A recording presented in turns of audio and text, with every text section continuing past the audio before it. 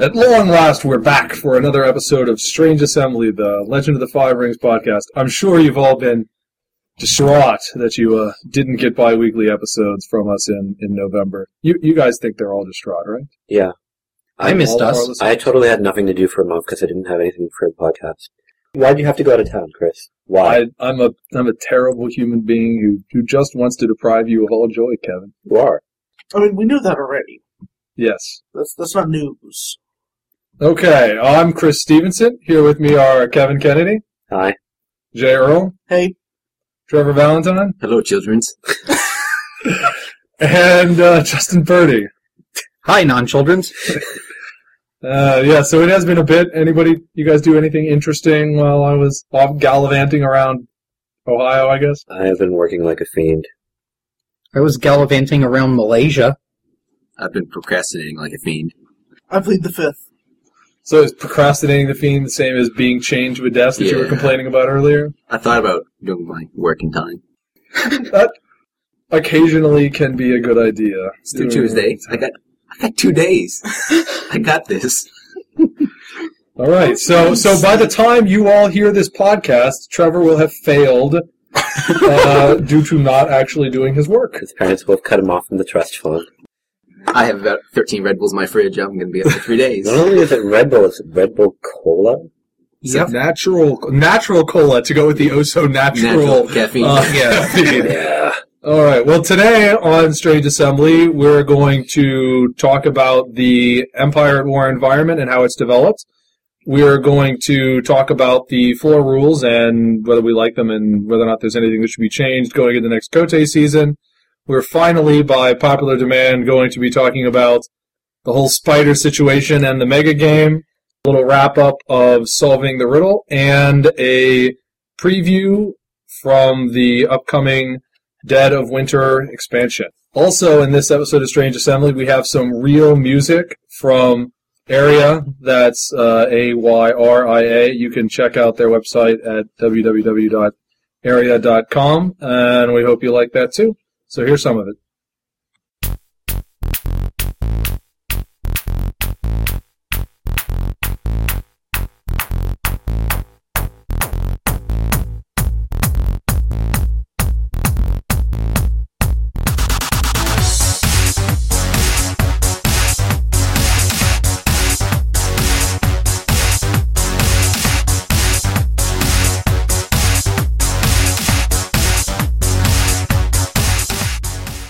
Well, first up, let's talk about the actual card game that we all play. The last several episodes that you guys heard, we were talking about the Empire at War environment from the completely ignorant, nothing has actually been played yet perspective. And now we can talk about it from the almost as ignorant, important stuff has been played, but we weren't there because it was on another continent perspective. And worst of all, it was in Europe. Yes, as opposed to all those major tournaments that they frequently have in Antarctica. Yes. Penguins can flop some cards. Yes. We all know how much Trevor loves furries. I hate you guys. We had World Championships. It was won by Phoenix. 2 of you were Phoenix. Yeah. Woo! Is that Gen Con M Worlds? Okay, Jay. Apparently, somebody else won Gen Con. It wasn't Phoenix, despite appearances. Well, so what do you think? How's your clan doing? I'm pretty happy with my clan. I've been happy with the entire arc with my clan. Do you still have like 15 playable decks? Yeah. Yeah. I have like a ton of decks. I've got one deck actually that doesn't have a single Genja in it that works. I think we're going to have to take It's your not- Phoenix Clan membership if that's the case. Sorry. Okay, it's got like one Genja in it. Okay, you're still good. Okay. I thought you were required to run at least, 5 Ningen. to have somebody say No, it's OGI. Oh, Okay. Yeah. Yeah. One of the two. Yeah. Yes. Extensive testing has shown that Ochai is ridiculously good. OGI is awesome. Yeah. Have you ever heard me complain about OGI? No. No. Have you ever heard me complain about Phoenix's arc? No. Really, really happy with Phoenix's arc, honestly. Yeah, well, that's interesting, too, because Phoenix is very happy with where they are, even though despite winning Worlds, they haven't had other than that, there hasn't been a ton of tournament success. And yet there are other clans that have done better or that are doing better who don't really like where they are that much, like Mantis and Crane, who aren't They're world beaters by any means, but, well, I think we go through phases where, all clans are whiners at different times. But, I mean, that's interesting. I mean, what do you guys think it is that has made Phoenix players happy with their decks, even when they aren't doing well throughout this arc, but Mantis and Crane have not been happy with their decks, sort of detached from It's just performance? got to be the number of options available, I think. Yeah, I mean, that's what I was going to say, is that a Phoenix, I mean, no matter what type of Phoenix deck you want to play, you can probably play it competitively, whereas Mantis has had one option that you can play competitively, and Crane has had half an option they can play competitively. They've had 2. They can still do military. Yeah, like that's going to happen. I said Crane. No. Crane players. There you go. Not the clan, Yeah. Crane players. So is this like, you're just going to make the exact same Scorpion jokes that Kevin makes, but insert Crane? Probably. That's the brilliant sort of insight that you can only find at So this Strange Jay, Assembly. you know I'm getting you for Christmas, right? I'm getting you a shirt with a bullseye on it. Oh good, that'll match my jacket that has a giant bullseye on it. That's dangerous in the South. That's very dangerous in the South. Anyways, We're in the South? yeah, apparently. Atlanta still does count. I guess before we talk about the specific decks, for whatever it's worth, the sort of making the cut numbers right now are Lion, Dragon, Scorpion, Crab, Mantis. Sorry, Trevor, your clan doesn't suck. Crane, Make it better. Unicorn, Spider, Phoenix. So that's kind of the general thing. Surprise everyone, Scorpions in number 3. Scorpion put them got high. some really, really fantastic stuff last set. The only reason why I rated Scorpion Solo is just because I'm hateful. You are. It probably has something to do with why Trevor rated Lion last. No, they suck. I don't see how they win things. Honestly, it blows my mind every time. Your mind must have been blown a lot. I hear going first helps. Outer Wall solves all those problems. Yes. But, I mean, as far as specifics go, you had a lot of different decks in the top 16s at Worlds, both in the main event and in the second chance event. You had, Phoenix had a Shrine of Champions, Alchemist Honor deck. Mantis had, Dragon Guard City, Magistrates, and Followers. That's probably not a surprise. Multiple City of Tears Military Honor switches, a City of Tears Military Enlightenment switch, multiple Naked Lion decks, multiple Dishonor Bleed decks, multiple Last Step Castle Dueling decks. I mean, I say multiple, but that's only 3 out of 32, which is down from 6 months ago. TKM Enlightenment, Itaku Followers, Itaku Planes without Followers, Sevenfold Palace Control, Shadowed Peaks Castle Heroes with Dueling, Shadowed Peaks Castle Heroes with Berserkers, Outsider Keep, Super Friends, POV Multiple, Monk Military, Greg Wong and Monk Military with The Greg Super Wong Friends deck. and claiming the throne because, it's Greg and he can do whatever he wants.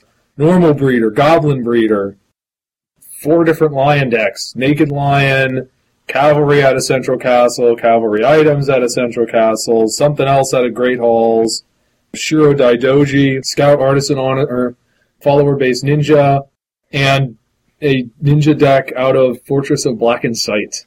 Wow. Some people like battle actions. Other people like to win games. Well, he Apparently did wins top games, 16. So, He did yeah. stop 16, but I think you got second, actually, but Well, yeah, I just wrote down what the decks were in that. So, I mean, so the take home from this ridiculously long list is that's a whole lot of different deck types. Right. I mean, every clan's got a good deck at this point. Crane finally has a good, solid, competitive deck that they want to play. your military's still better. not just one, but multiples. I mean, you have a deck that takes the scout elements that a lot of Crane decks have been using this arc and adds in artisans, and then basically the revival of Sevenfold Palace. So that's two different defensive honor decks that they're playing. Crab can play stuff out of Shattered Peaks Castle, right? I mean, Yeah. And that's those Well, I mean, but Crab does have two distinct decks out of Shattered Peaks Castle. There's one which is the Berserker deck, and then there's the other one which is more hero-oriented or big follower-oriented. I thought they had the Kuon deck and the other Kuon deck. Well, I think all of their decks out of Shattered Peaks Castle have a hero component. I mean, they're playing Shattered Peaks Castle heroes, and then they're either adding berserkers into it, or they're adding followers into it, or they're adding dueling into it. I mean, I think the really good stronghold and the really core of the heroes It's not dying. is kind of the base of all the different things It's that a lot Crab like is doing. how Lion has play all of our awesome guys and then pick one of these 4 or 5 buffet options to throw into your deck. Crab kind of have the same thing Yes. with Shattered Peaks Castle. Play your awesome heroes, and then pick one of these 2 or 3 other things over here to throw in. Which flavor of heroes would you like to play today? Yeah, they're doing well in the tournament, and there are, at least it's not all cookie cutter decks. I mean, there is a certain really strong component that everything adds on to, but at least there's some differences. And your description of Lion is entirely unfair, Justin. There are at least 2 different sets of good Lion personalities now. You can either bother playing with the cavalry guys or not. Right. How could I have forgotten? Yes. Let's see. Dragon is mostly rocking 2 different decks, either variants of Pillars of Virtue military or good old Last Step Castle dueling. Though there was one TM deck in there. There was a TCAM Enlightenment deck in there, but I think Enlightenment, because of the nature of the deck, has an attendance cap, basically. I don't know. I mean, there are players who really, really, really want to play Enlightenment, and they will gravitate towards trying to playing Enlightenment regardless of how good it is. And granted, there are a decent number of those in Dragonlance, plus J. Yep. But then, I think, because of the nature of the deck, even if it gets good, there's also a limit on how many people are going to switch over to that. Patience to deal with that. It's a deck that you have to practice with, I think, more than almost any other deck. It's a difficult deck to play. That's for sure. Too many moving parts for my taste. And it's another combo deck. I mean, you got to see your stuff come up, you know? There's an awful lot more ways to get your stuff to come up when your stuff is rings than when your stuff is something else. But it's very complicated. It's not.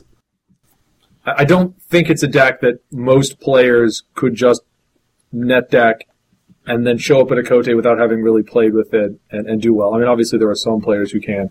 Whereas there are a good number of just straightforward, military decks where there are common elements in how you make attacking decisions and attaching decisions from deck to deck. I mean, there may be nuances, but at least you've got the basics. But Enlightenment just kind of warps the whole way that you're playing the game. Yeah, it's a less forgiving deck type. But it is cool that there's a playable competitive deck for that deck type out there. Yeah, and one of the Phoenix decks was a City of Tears military Enlightenment switch too. Do you guys know how much Enlightenment that was? How much I haven't seen the that deck. was? My guess is it's probably running One with the World and the Flow of the Tides. What's the name of the card that harpoons people? Don't remember offhand either. The Harpoon spell. Yeah. The harpoon Yes. There you go. There's some spell that harpoons people. And There you both of those cards give you force bonus for having rings in play. Yeah. And they help you score rings. go. One with the World is, what's the word, ridiculous? Yeah, it is. I mean, I think the word is awesome. yeah. I mean, I've got a deck that just plays all 5 rings and One with the World and just drops the rings out because they're so good once they're in play. I don't play the My Enlightenment deck. Udo doesn't have time for that. Udo should make some time. He's too busy making soup. He's making soup. Yes, I think that Oni curry. I think that Udo is, at this point in time, the single most popular humor character in Yes. L5R. He has surpassed Poku. I have a Oh, yeah. that drew a chef hat of mine. It's amazing. Yes. Well, I mean, you can't go through a forum thread, I don't think, without somebody making a joke about Udo cooking this or Udo. Like, we just had the story about the lion who went north and died fighting the Yobijin, and somebody made a comment about zombies on fire. Of course, you immediately goes to, oh, look, it's Udo making a meal to go. Yeah, Like, oh, with the Udo. lifetime of the game, I don't know if it's yet up to with Toku, but certainly for the current environment, Udo is the Yeah, comedy poor king. Poor Toku. Poku. Toku should, be Toku okay. snacks. He had, his 7,000 experience versions, and Experience, 17 Toku. He's got one force. Still. And he gets exhaustion tokens. Yes. But So many exhaustion token jokes. So little time. you're right. I don't want to know, but also, I think you're now talking about something that 90% of our listeners are like, "What the heck is exhaustion? Is an exhaustion?" I'm okay with that. I'm like, what the heck are these exhaustion tokens? I'm okay with telling jokes Yeah, well, you for can- 2 of our I'll pull out listeners. XP Toku for you after we're done. Yeah, you John go will go on the internet. Yes, John will laugh. The rest of you can go look it up on L5R search. And we'll have another Old Man John session. One of these. Back in one of my these day, days. we had exhaustion tokens. Yes. Now you have seduction tokens. And Saki tokens. Yes. Yeah. You can make similar jokes about all of them. I like the Yes. Saki tokens. Anyways, so Lion's got the usual. Well, Lion had good old Central Castle, Naked Lion, still rocking it up. They had a cavalry-focused Naked Lion. You had All my ancestors or whatever the records. you had Great Hall. Let's see, what was the Great Yeah, Hall I've deck? seen Was Great that Hall getting a lot Yes, more cavalry popular. items. Remember when it's previewed, this is the worst stronghold ever? Yeah, We hear that a lot. it's been pretty good for them. Yeah.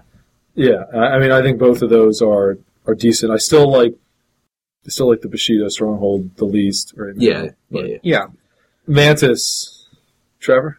Yep, still same box. Still place followers. Yes. I've tried, dude. I've tried to make a good scout deck out of the other box. I've tried every possible thing. It's hard. It goes right to the trash can. No love for your enlightenment. I haven't even seen your No, enlightenment. I have the Thunder deck that can beat military and lose to Dishonor, like a champion. Yeah. No auto loss. Yes. Phoenix, I think we Yeah, we went through already talked Phoenix. about Like, yeah, that. you can play pretty much whatever you want. Now, there's something that I thought was interesting, though, is that out of those 32 decks I just listed off, I don't think there was a Twin Soul Temple in there, which is impressive because that box is It's good. Amazing. amazing. Yeah, I love that box. City of Tears is just so flexible, though. Yeah. And you get so much good explosives out of it. You do. Well, yeah, Oh, City of stop. Tears gives you the every single card in my Fate deck kills something. Yes. Yeah. Killing Must be nice. City of Tears killing is... guys is still good. Yeah, I love kills City guys. of Tears is, I think I'm fine, I got this battle. Oh, in Ikune's name, wonderful. Oh, Essence of Destruction. Scorpion. Scorpion can play Dishonor, or Scorpion can play Ninja. Hey! We're finally getting people to play Ninja. Yay! Not us personally, but Please people play are finally Ninja. playing Ninja. It's good. Ninja is good, and the Dishonor is good. The Ninja's been getting good, and Dishonor got So much much stuff. stuff in Empire of War. Yeah. My And Ninja deck is by far my strongest deck right now. It rarely loses to anything. It's a nightmare. they've also got a good Magistrate military deck that I've seen some people play. But it's, Scorpion players don't play military, Kevin. I I know. beat you to your own punchline. I know. They do. They play They play the ninjas now. Ninja. Just don't exist. I don't know. That doesn't count. Do we consider ninja players actual Scorpion players? No, they have pajamas. Pajamas Okay. are awesome. Is Pajama a clan now? It's always been a clan. Yes. Used to have a stronghold. Yeah, you get some faceless dudes, the Scorpion, and like 2 lion. What? There was a Lion Clan Ninja? There's a man that's playing He wore white pajamas. See, I've talked to Sean, and he assures me that there was, in fact, no Mantis Clan Ninja that you're hallucinating. I can pull him up. Okay, Trevor, we're cutting off your Red Bull now. I have 3 more in the car. I'm No. going to be on for 3 days. No matter how much you want it, Trevor, there are no Mantis Clan furry birdmen for you to play with. You guys. Spider. What happened to Spider? Is everybody just Everybody metaing Everybody dropped the the Breeder meta in their deck. Yeah. I'm not running a deck right now without like crossing the Forbidden Sea and Imperial Census in it. But that doesn't really hurt Breeder that much. It does if you can take all the provinces in one turn. I literally had a game where I dropped out crossing the Forbidden Sea against a Goblin Scout deck and dropped like an attachment on 3 people and took a province with each of them, and the guy was like, "That's awesome." I mean, all the meta does is it just takes these pretty decent draws you have and, gives you that little bit more, hopefully. If you're staring down 20 zombies, you probably lost, unless Census flops and you're like, hooray! Take everything. Zombies? What zombies? They can Dead Do Not Rest in. Yeah. All they need is 1 zombie. I still wish Fury of the Dark Lord still killed those tokens. Yes.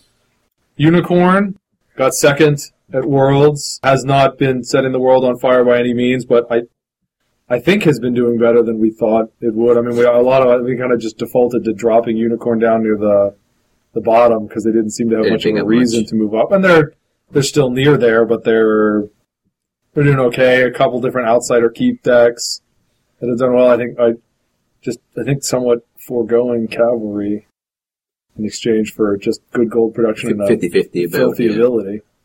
Yeah. But we could ask John what he's been playing lately, but I believe that would be Peekaboo or something. What's John been playing lately? Last time I played against him? Lion. There's a little bit left in the Empire at War environment. Is there something that you guys think is good hiding out there that hasn't Spider Monk done Kensai. well on the... Monk Kensai? Monk Kensai. I've seen Trevor's deck. Trevor's got a friend who's got a similar deck. He's actually running Sneak Attack. Trevor is not. Yeah. Trevor does not like Sneak Attack for some reason. Bad card.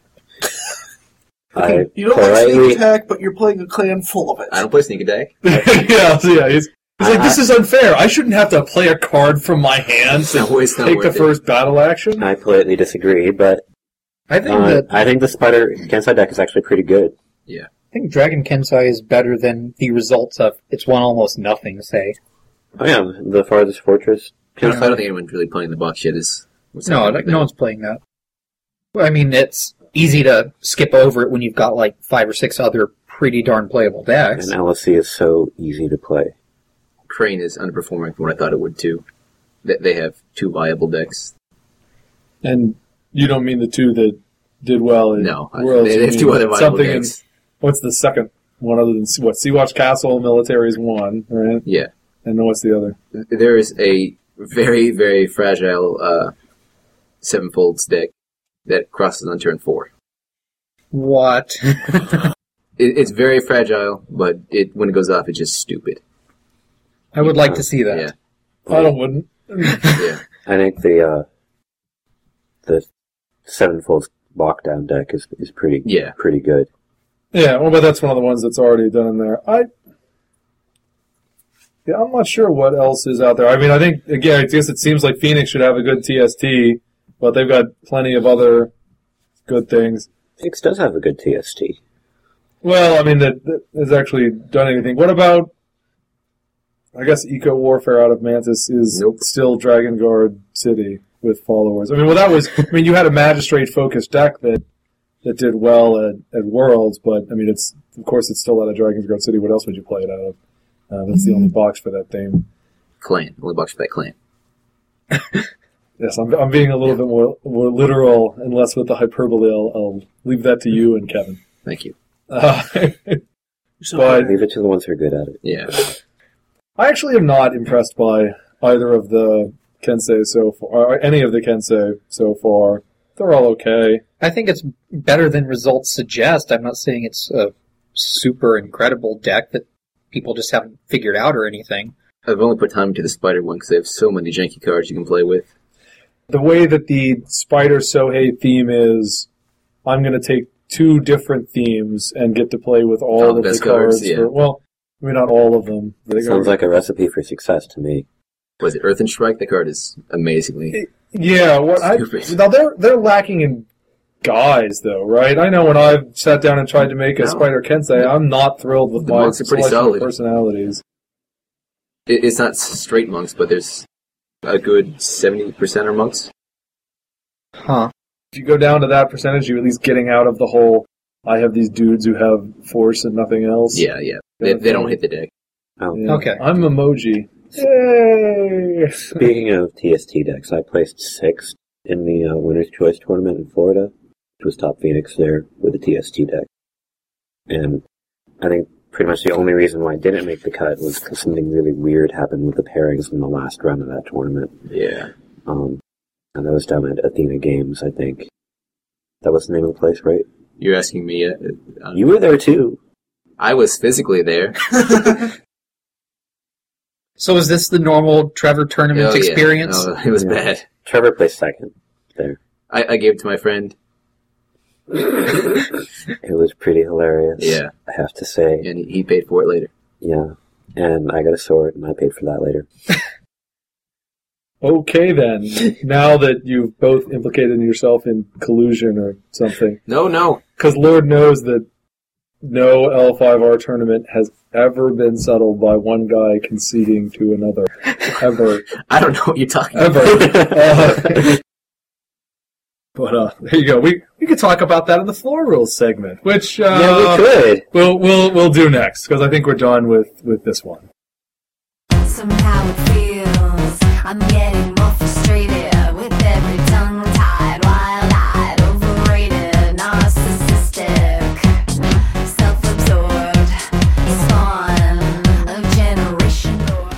Floor rules, things that tell us how we run our tournaments and get revised every year, sometimes to no fanfare whatsoever, sometimes to 6 months of 90% of L5R players wanting to kill Coulson. You know, depending on what time of what year it is.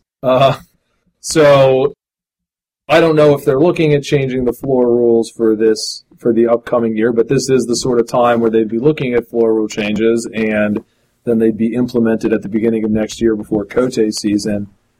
Before we get to the obvious, what do you think about the cut system, which is the main thing that people care about in the floor rules?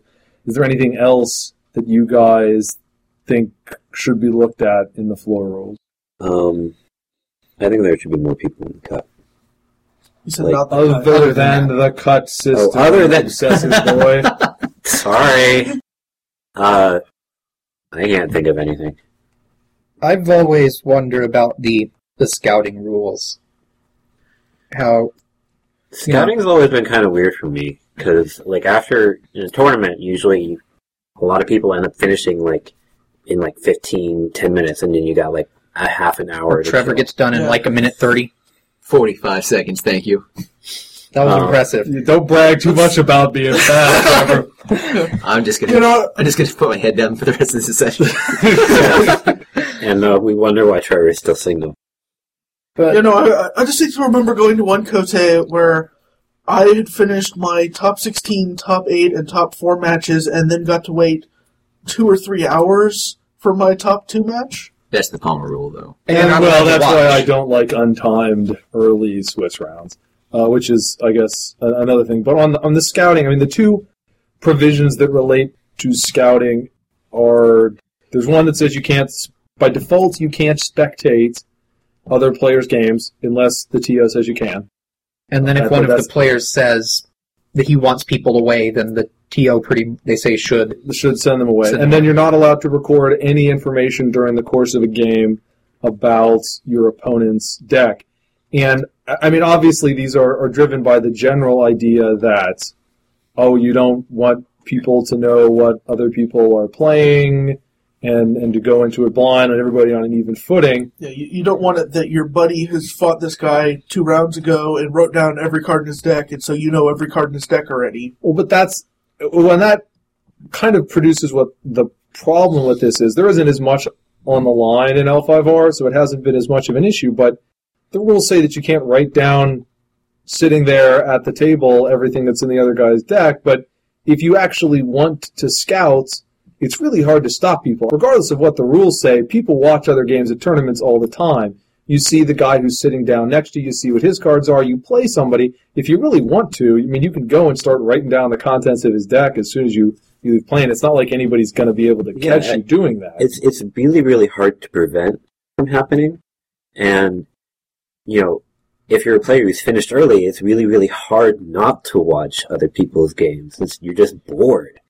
It's not just if you're bored, but if you're in the store in some cases and just be out by yourself. if you're in a store that barely fits the players you have, it's a 90-player Kote or something. Well, and like that is one of the, I mean, that's one of the specific things that they know for when a TO may want to allow spectating is that if it's a small venue. But, I mean, I guess the other option is to go to what basically Magic does, which is to get rid of the anti-scouting rules, period, because they're not enforceable. Well, And so by having a rule that you can't enforce, you just penalize people who follow the rules. I feel like because you have the option of telling people to go away, like if you don't want people to see your deck, you can tell people to go away. That's a perfectly fair provision in the rule. And if they continue to hang around after that, then you can call a judge and get them for scouting. But I kind of feel like it's that clause that they have at like every convention set of rules, that if you're acting like a jerk, they can kick you out. Now, there are plenty of people at conventions that are being obnoxious and acting like jerks. It's just a matter of when and how they enforce that rule. Right now, you're allowed to ask for spectators to leave, period. It's not like you're allowed to ask people to leave if they're being disruptive to the game. I mean, obviously, you shouldn't have to ask if they're being disruptive to the game. I mean, they should, the TO should see that and just toss them. But you can ask for people to leave right now, regardless of whether or not they're being disruptive or anything. You can just say, go away. What I mean to say is that it's good that you can tell people to go away because you're worried about them scouting your deck, or for whatever reason that you don't want them watching you play the game. It's what I mean to say is that is one of those rules that is there in case you need to implement it. Okay, scouting is not something we're really trying to prevent. But if somebody's obviously doing it, then you can exercise the rule. I don't think I've ever seen anyone call people or call judges to send people away when they get a broom, shove them off. And like some other stuff, I think we'll talk about a little bit. There are issues with having that sort of thing be discretionary and requiring the players to act on it. I mean, especially in L5R. L5R has a long history of the notion of, this isn't Magic where everybody's hyper competitive and we're all trying are going to be honorable. And so people don't want to take measures against other people breaking the rules because somehow you shouldn't be assuming that some other player might be breaking the rules. People who won't cut or shuffle their opponent's decks, and that sort of thing, which unfortunately also just invites people then to break the rules because they're not going to get called. Well, they're not going to get called on it. And the guy at the Cote who is actually asking the spectators to go away, everybody else is probably going to think he's a jerk. Well, you shouldn't put that burden on the player. If you're going to have that as a rule, the burden shouldn't be on the player. Although I'm not sure if you should have it as a rule. Well, if the player doesn't want me watching the game, and they tell me to go away, I'll go away. And most players would do that. I mean, if I was sitting there and I didn't want people watching what I was doing because I had some nasty trick up my sleeve that I didn't want anybody to know about, I'd ask them to leave, and they would probably leave. That's just the way L5R players are. It's just having it in the rules makes it enforceable. Yeah, but why shouldn't somebody be able to look at your deck? Because I don't want them to see my deck. Yeah, you probably want them to concede when they sit down across from you, too. That doesn't mean they have to do that just because it makes it easier for you to win. That should be in the floor rules. And again, it's just not...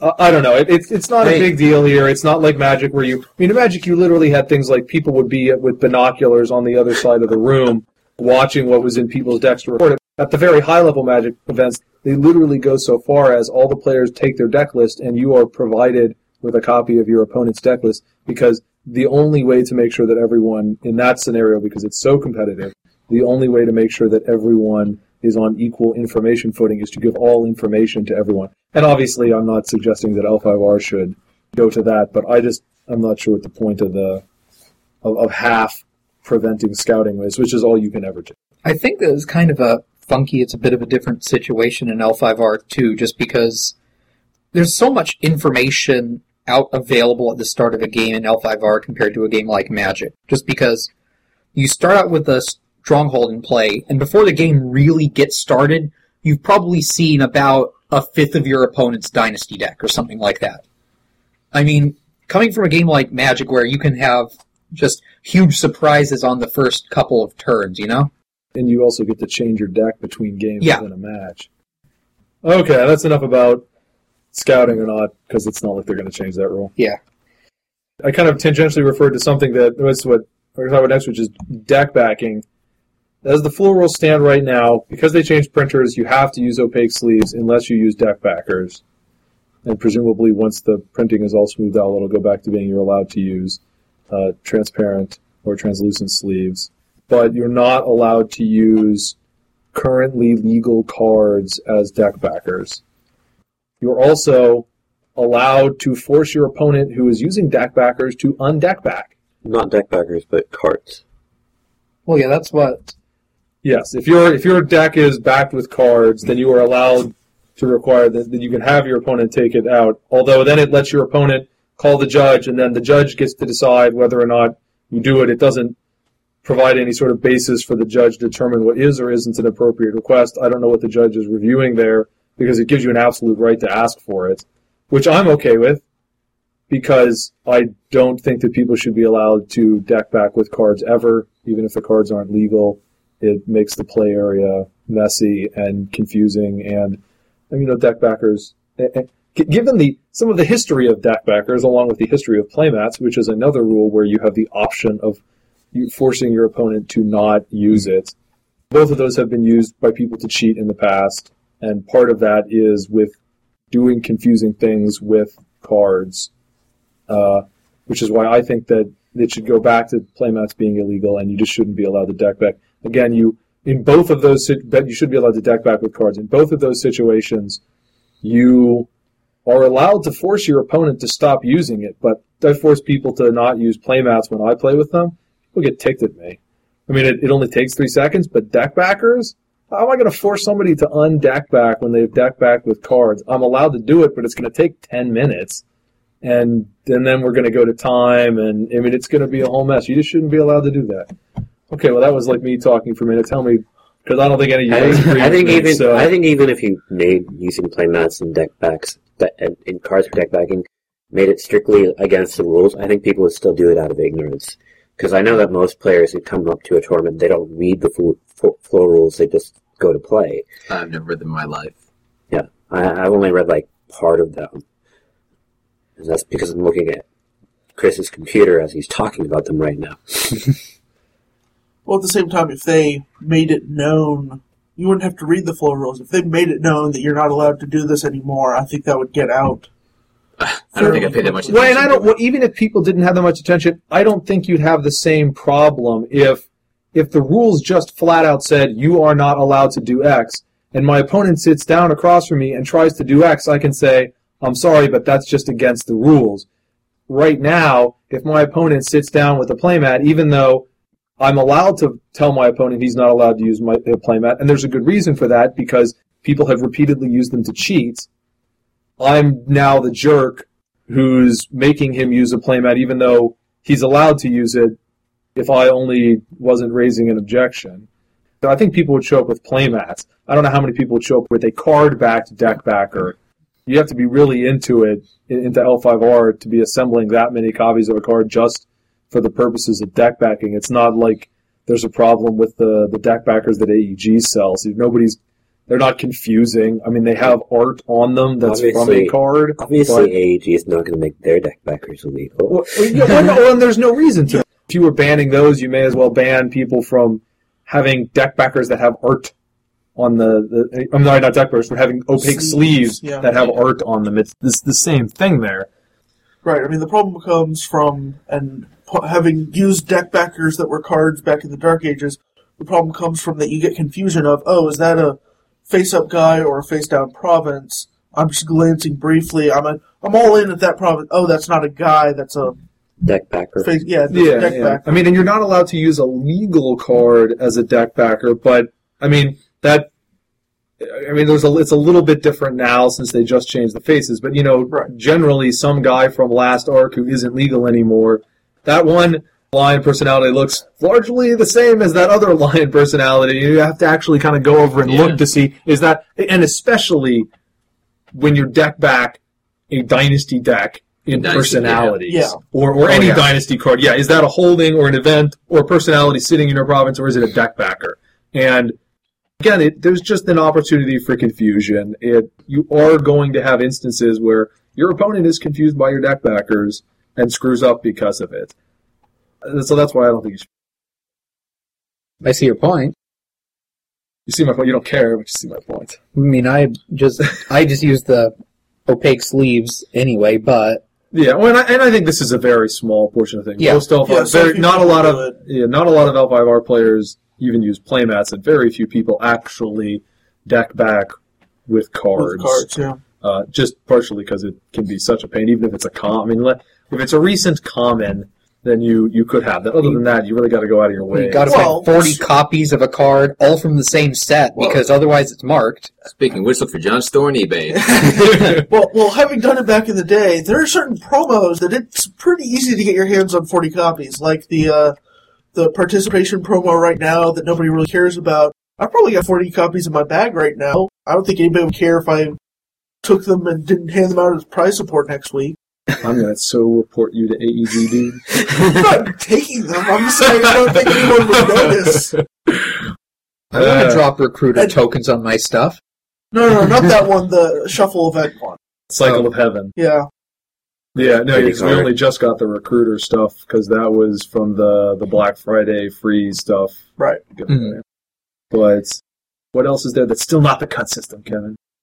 What about the judge playing in small storyline events? Right now, if you have a storyline event, the judge is, period, not allowed to play in that storyline event. Now, there are rules in the floor rules for the 3-judge system, which is a way that makes sure that the judge who's in the game is never making a ruling in the game. Yeah. But although it's in the floor rules, but I don't know how many people actually follow the floor rules in any strict fashion when it's not a storyline event. Have we ever had a just tournament at our store where the judge didn't just play? I don't think I so. mean, yeah, you know what? It would be pretty lousy for the judge. Yeah. Hey, this is, there's like 8 of us here playing, but sorry, you have to watch. Should people be allowed to use the 3-judge system in small storyline events? I mean, there are winner's choice, and some of these name a card tournaments that have 10 players, that have 13 players, that have 18 players. I think if it's like less than 20 people, then the judge should be allowed to play. I think if it's less than a Cote size, then it's fine. I think you'd have to I'm say a number. size. Yeah, for the storyline Yeah. size, yeah. It seems like for a Cote, just given all You really need all to that have a goes judge. into a Yeah. Cote, yeah.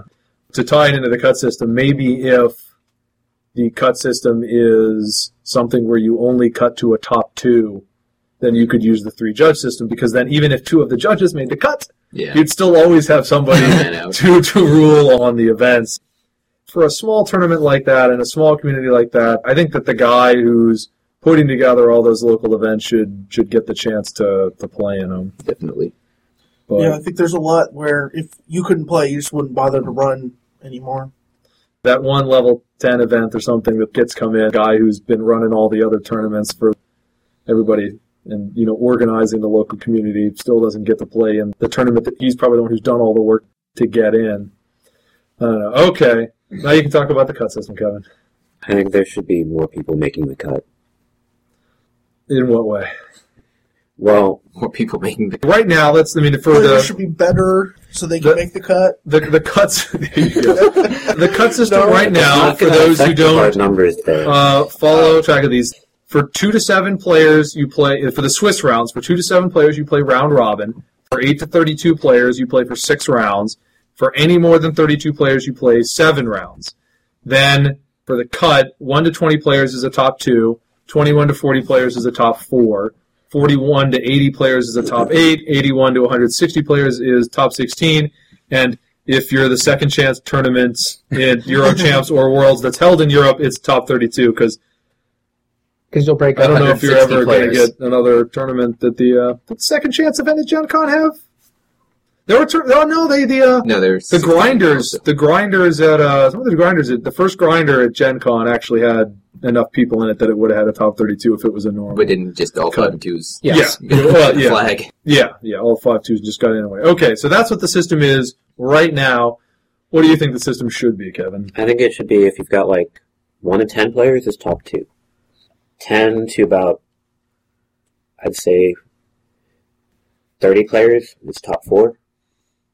30 players to about 60 players is top 8. 60 to ridiculous. So I like maybe 100 should be top 16, and anything after that's top 32. Anybody else want to comment before I tell Kevin how silly it is to So, go to a top 4 I for would- 10 11 players, people? yeah.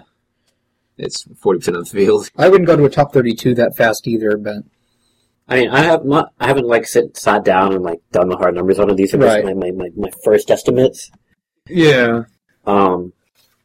But I know that, it feels good to make the cut, and it encourages people to go to more tournaments if they got a better chance of making the cut. There is a mental thing about making the cut, that there are some number of players who basically feel that they failed at the tournament if they don't make the cut, and there are a certain number of players who, if they make the cut, that is the big goal. That is for their them. tournament experience. That is, that's winning the tournament. For that player, I don't think there's any intrinsic superiority to having a somewhat smaller cut or a somewhat larger cut. I think you can, if you take it to extremes, you get into silliness. Cutting to a top 2 after a 100-man event is dumb. Cutting to a top 16 after a 25-man event is just dumb. But I think there's a lot of middle ground where it could be whatever. But L5R players do tend to prefer the larger cuts. That's, to some extent, possibly an artifact of The old system. Of the old generous cut system from, it would have been 3 Kote seasons ago when that was last, or 3.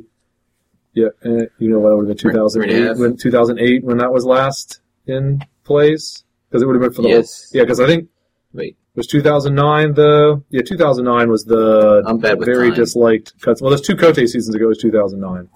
So I think that was the really strict cut system that people didn't like. Yeah, the first one of Samurai had a big cut. Yeah. On the other hand, even when it was very generous cuts, you still had some areas, and let's face it, by some areas I mean Europe. Kote in the U.S. are almost always one-day events. There are a lot of Kote in Europe, or there used to be. I don't think there's quite as many now that there's less of a cut, where there are 2-day events, go through the Swiss rounds on the Saturday, everybody stays over, they come back on the Sunday, they would do one of these big cuts. We mentioned there was the extreme example, which was impermissible even by the floor rules at the time, was that there was one Kote that had, if I recall correctly, it had 63 players and cut to top 32, which to me falls into the realm of, okay, that's a bit... It's kind of ridiculous. You can't have more than 50% of the field making the cut. No. But the point is that even when the cut system was more generous, there was a large batch of L5R players who wanted the cut system to be even more generous than that. I know... Yeah, they should have cut to top 64 with that 63-man tournament. But at Gen Con this year, I think it was Pablo talking at the main event about how it should be a cut to top 32 instead of 16. How many people were at the Gen Con tournament? I don't remember at the main event. A little over 100 something.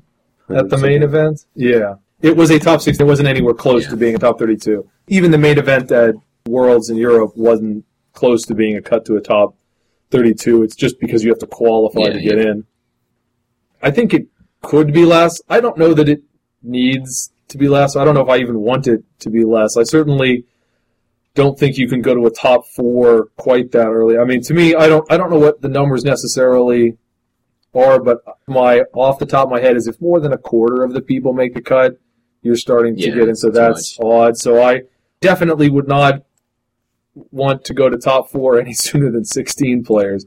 Not that I'm saying that it needs to. I think, maybe you could knock a little bit off the tops of the ranges that are here. You go to top 8 a little bit sooner. You go to top 16 sooner than 80 players. I think some L5R players would like that. Yeah. I don't know. What about, the other 3 of you? Do you think that the cuts should go down? They could, but should they? Or sort of go up? Should more people make it in? I think at a Kote level, when you have about 7 rounds, if you go 5 and 2, you should have a very good chance of making the cut. Sometimes that isn't necessarily the case. Yeah, my feeling is you've got this situation right now where it used to be if you got 5 and 2, you definitely made the cut. And then they dropped the number of people who made the cut, and now 5 and 2 is no longer a guaranteed cut. Yeah, I'd like to see it be that, figure out where exactly the math is, that if you're X and 2, you're going to make the cut, and if that means bringing in a few X and 3s, so be it.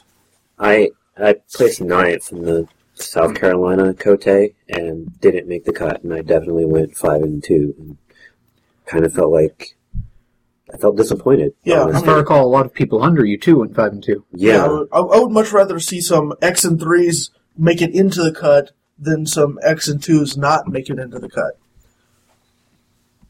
I think more of an issue right now, not for most tournaments, but at least for some, is the number of Swiss rounds. And in particular, this blanket, once you have 8 players, you play 6 rounds of Swiss. According to the floor rules, at one of these small level 10 winner's choice events with 12 people, you're supposed to play 6 rounds of Swiss and then cut to a top 2. Yeah. Has anybody ever actually 6 done rounds that? with 8 players is crazy.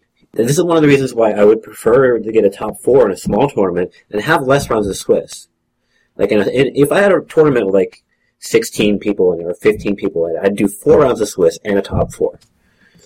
There's a higher number of Swiss rounds than traditional. I mean, the sort of traditional number of Swiss rounds in CCG tournaments is you play a number of rounds such that you're guaranteed to get down to no more than 1 player who's undefeated. And so that's 1 round for up to 2 players. Once you have 3 players, you need 2 rounds. Once you have 5 players, you need 3 rounds. That sort of thing. And so with the way the Swiss rounds currently work, 65 players is the first place where you need 7 rounds to get down to 1. So until you get up to 65 players, you're still kind of playing more than a lot of people are used to. Although I don't know if it's as huge a problem to play 7 rounds instead of 6. I think it was more of an issue under the 2009 cut system when you would have 9 rounds, or you could very quickly get to 8 or 9 rounds, and that just felt like it'd make Kote last forever.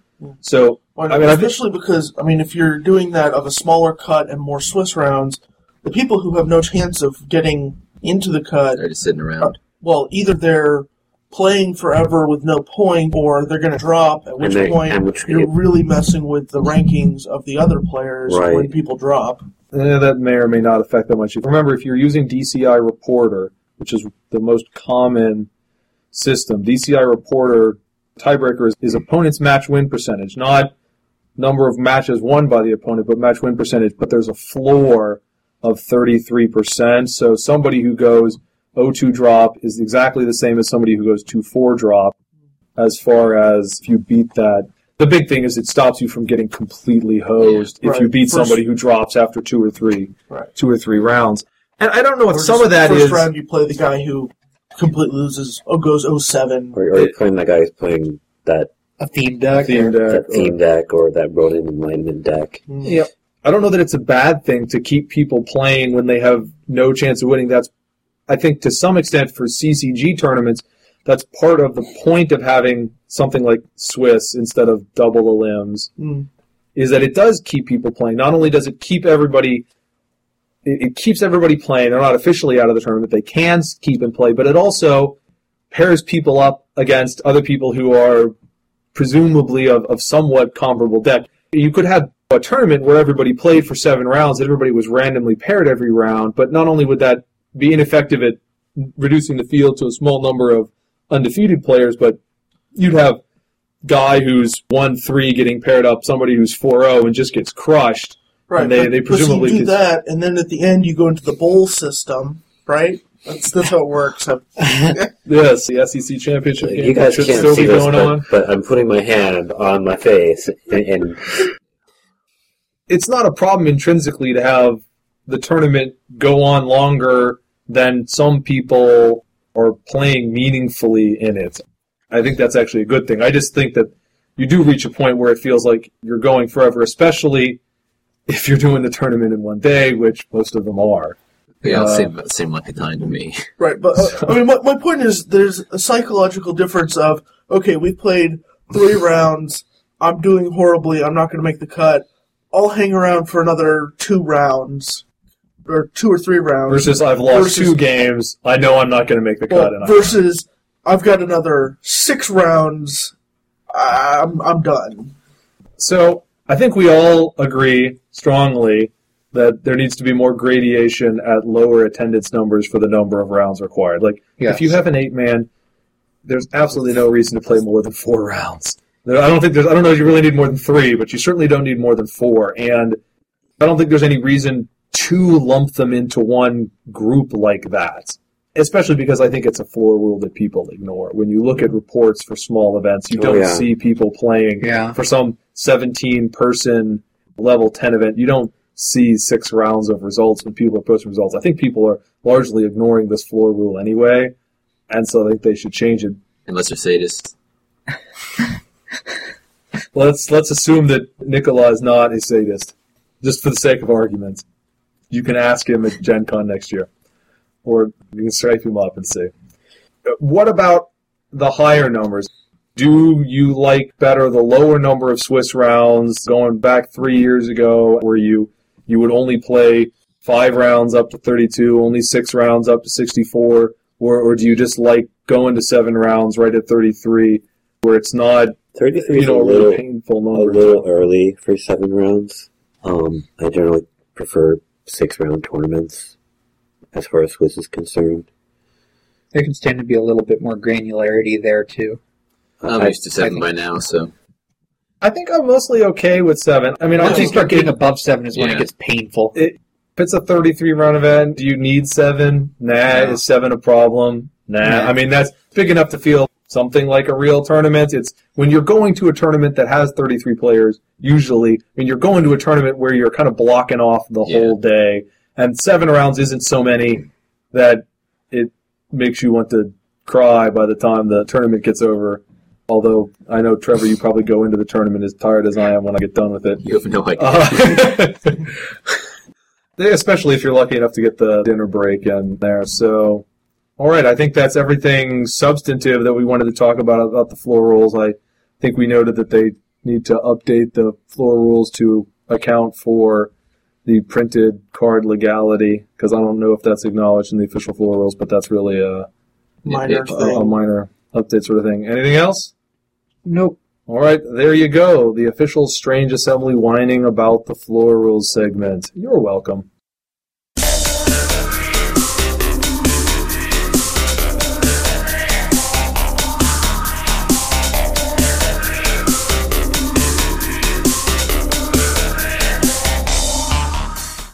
Hi, everyone. This is Justin, and you may remember me as Daigotu telling you to stay thirsty.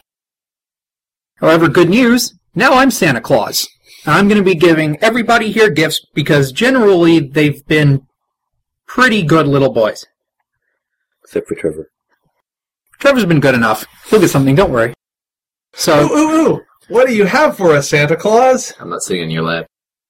that's okay. You don't have to. I want a bicycle. I want a Red Ryder BB gun.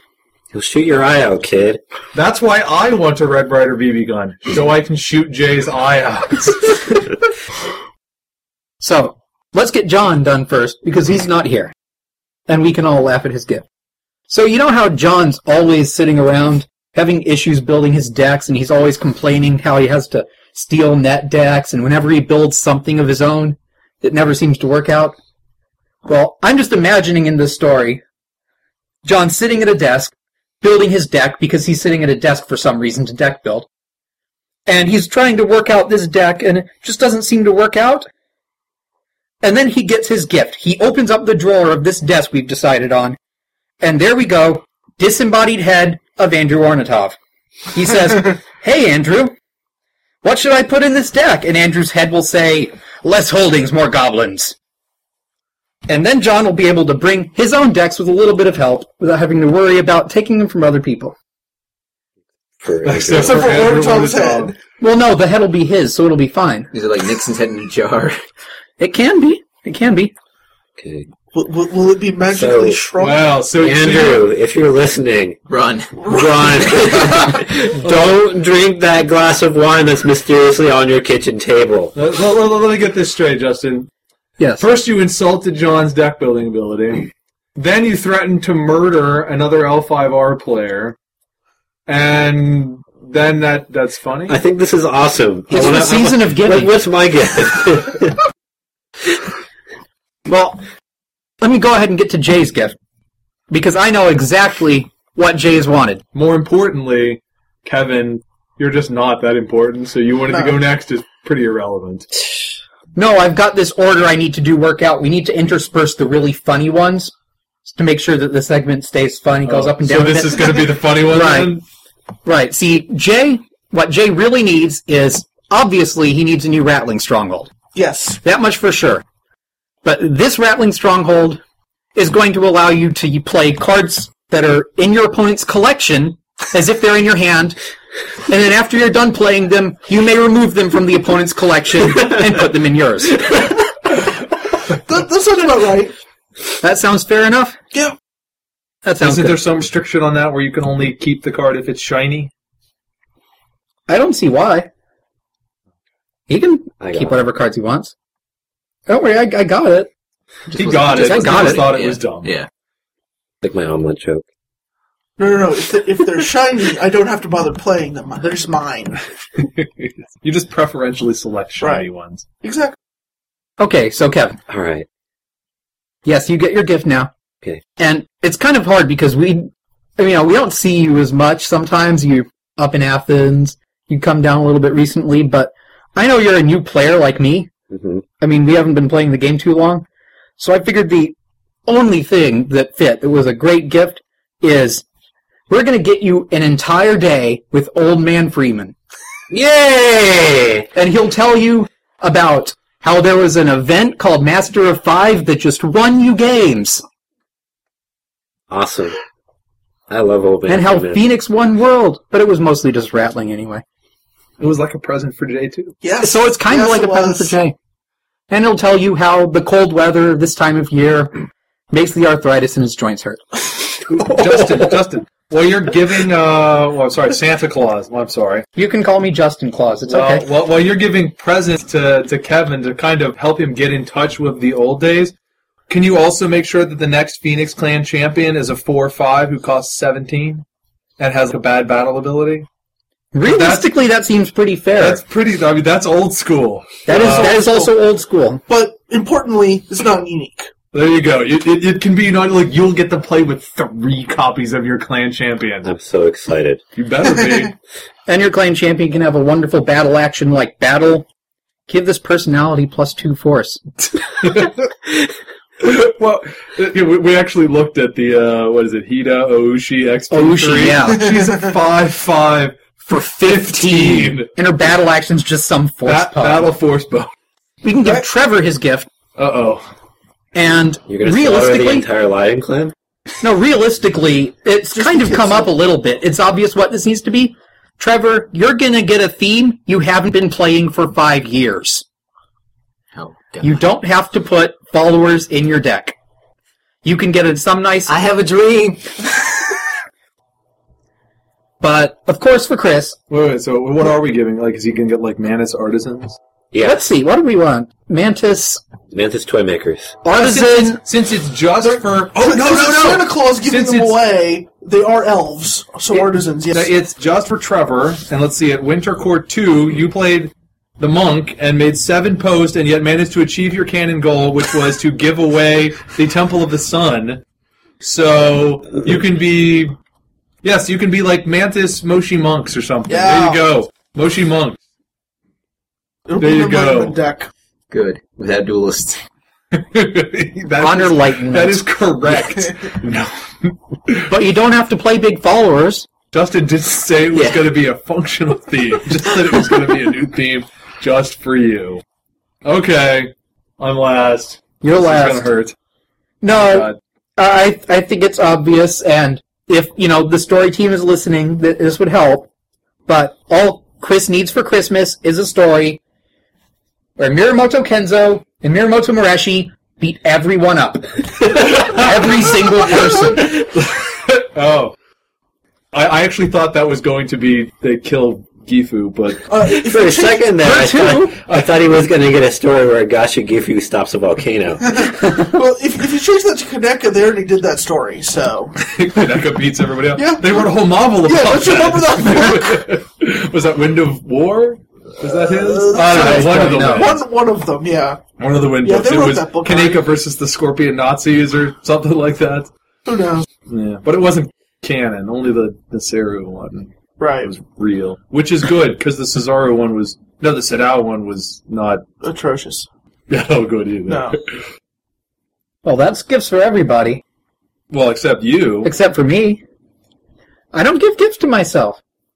But I've got a gift for you from the Phoenix Clan. We're going to give you the gift of fire. And it's important with fire to remember, if you give a man fire, he'll be warm for the night. If you set a man on fire, he'll be warm for the rest of his life. So, we're going to go that extra mile. We're going to set you on fire.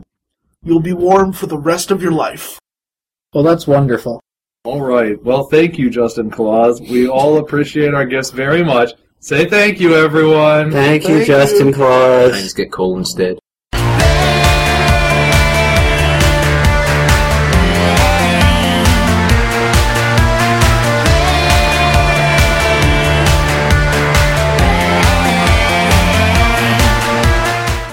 This is the Strange Assembly News Desk for December 12, 2010. Nicolas Bonjou is now the official Legend of the Five Rings brand manager. Strange Assembly would like to say congratulations to Nicolas. The AEG holiday packs have begun shipping starting on December 10th. They contain over 50 promo cards, a Christmas foil pack, a clan foil pack of your choice, and some normal booster packs for about $50 plus shipping.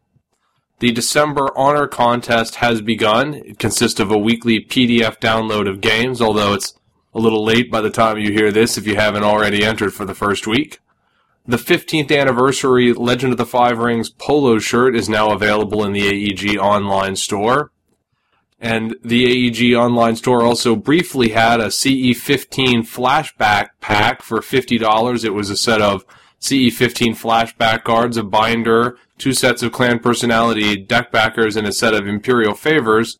At this point in time, it has come and gone, but we anticipate it coming back again. Also, Valiant Miniatures has released new figures for the Clan War Miniatures game. There have been more than a few tournaments since our last episode of Strange Assembly. The main event at World Championships was won by Maxime Despretz, with Phoenix, who chose to donate the points to the Empire and kill Kyoso before she could summon yet another Oni. The Second Chance event was won by David Atali with Lion, who chose for Kuronada to stay a Ronin. The Winner's Choice event at the World Championships had a top 4 of Jean-Baptiste Laroche playing Phoenix, keeping the points and choosing Blood of the Hero as his keyword. Camille Magda of Crane chose to keep the glory points and chose the Bounty Hunter keyword. Andrea Severi with the Unicorn kept his points and chose the Demon Slayer keyword. And Justin Walsh with Spider chose to keep the points and chose the Dragon Child keyword. The costume contest at Worlds was won by Benoit Lepichon with Ronin, and the theme deck was won by Vincent Dio, a Lion player. The Vermont Winner's Choice was won by Mark Armitage with the Spider, who donated his points to Jigoku and chose the Silk Fever keyword. The Fort Worth Winner's Choice was won by Matt Demand with Dragon, who chose to keep the glory points and the Gamekeeper keyword. The Onyx Championships were won by Fernando Lobos with Scorpion, who kept the points and chose a Scorpion to replace Isawa Fasuta as the Onyx Champion. The costume contest at the Onyx Champs was won by Fernando Lobos again with Scorpion, and again keeping the points. The Puerto Rico Winner's Choice was won by Juan Sanchez with Unicorn, who kept the points and chose the Sacrosanct keyword. The Evansville Winner's Choice was also won by Unicorn, this time piloted by Marcus Horton, who chose the Imperial keyword and to keep the points. The Honolulu Name and Item event was won by Byron Kamimura with Dragon. The Vancouver Name and Item event was won by Mitchell Hammond with Lion, who requested the Satoshi's War Fans title for his card. The Barcelona Level 10 event was won by Albert Mialet with Lion, who requested Akoma Atemi as his choice. The New Hampshire Level 10 event was won by Josh Griffiths with Crab, who donated the points to the Empire and chose the Friend of Thunder keyword. The Green Bay Level 10 event was won by AJ Val with Unicorn, who kept the glory points. The Nuremberg Level 15 event was won by Sebastian Neuefind with Lion, who kept the points. And the Theme Deck Honor Contest at that tournament was won by a Mantis player, who kept the honor points. The Jade Championships were won by Farron Villegas with Scorpion. The Santiago Level 10 tournament was again won by Fernando Lobos with Scorpion, keeping his points and selecting Bayushi Arashi. The Buenos Aires Name a Celestial event was won by Diego Lasorta with Lion, who chose a Matsu-related Celestial. The Portland Level 10 tournament was won by Andrew Ornatov with Spider, who, of course, donated his points to Jigoku. And finally, the Imperial Histories contest was won by Jason Bianchi, whose setting idea will be published in the upcoming Imperial Histories RPG supplement. There have been 8 stories since last we spoke, and if you think I'm going to read all of those to you, you're kidding yourself. They were Searching by Rusty Prisk, published on November 4, Challenges by Nancy Sauer, published on November 21, Scenes from the Empire 14 by Rusty Prisk, Brian Yoon, and Sean Carman, published on November 27, and then Heroes of the Empire, Fits of Violence, Beforehand, and Love and Duty, all by Sean Carman, published on December 2nd, 6th, 7th, and 8th, respectively. Finally, there was The Road to Recovery by Brian Yoon, published on December 10, 2010. The Solving the Riddle 2010 event has also wrapped up, but we'll have a separate section about that later in the podcast. As always, if I've horribly butchered your name, and I'm sure that I did that to many of you, you are free to email me at chris@strangeassembly.com with the correct pronunciation, and we'll get it right next time, we hope. That's it for the Strange Assembly News Desk for today.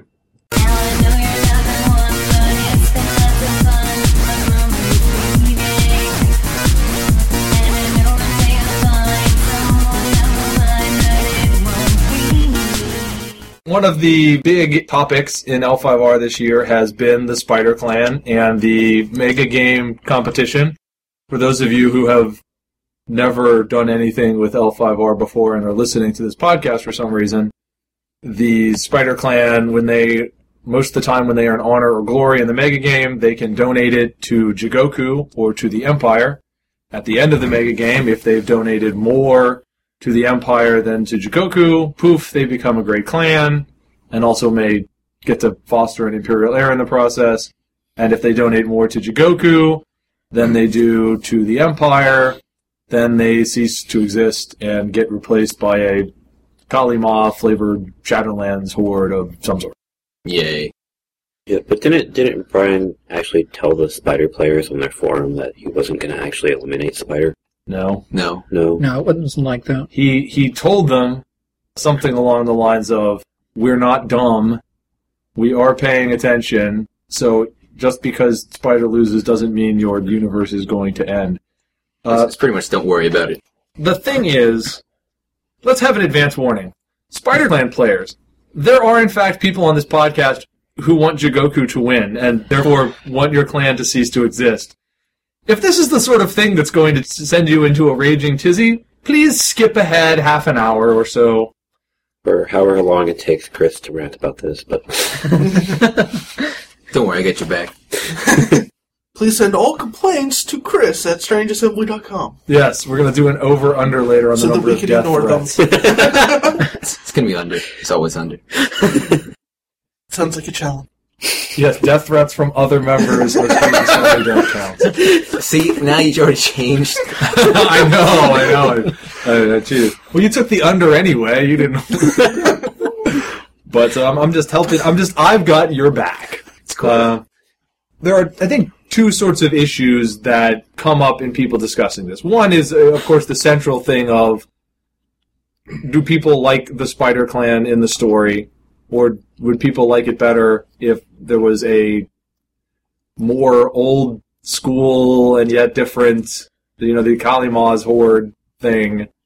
That's sort of the primary issue. And then the secondary is it fair to the Spider Clan that this is a possibility that they would get eliminated?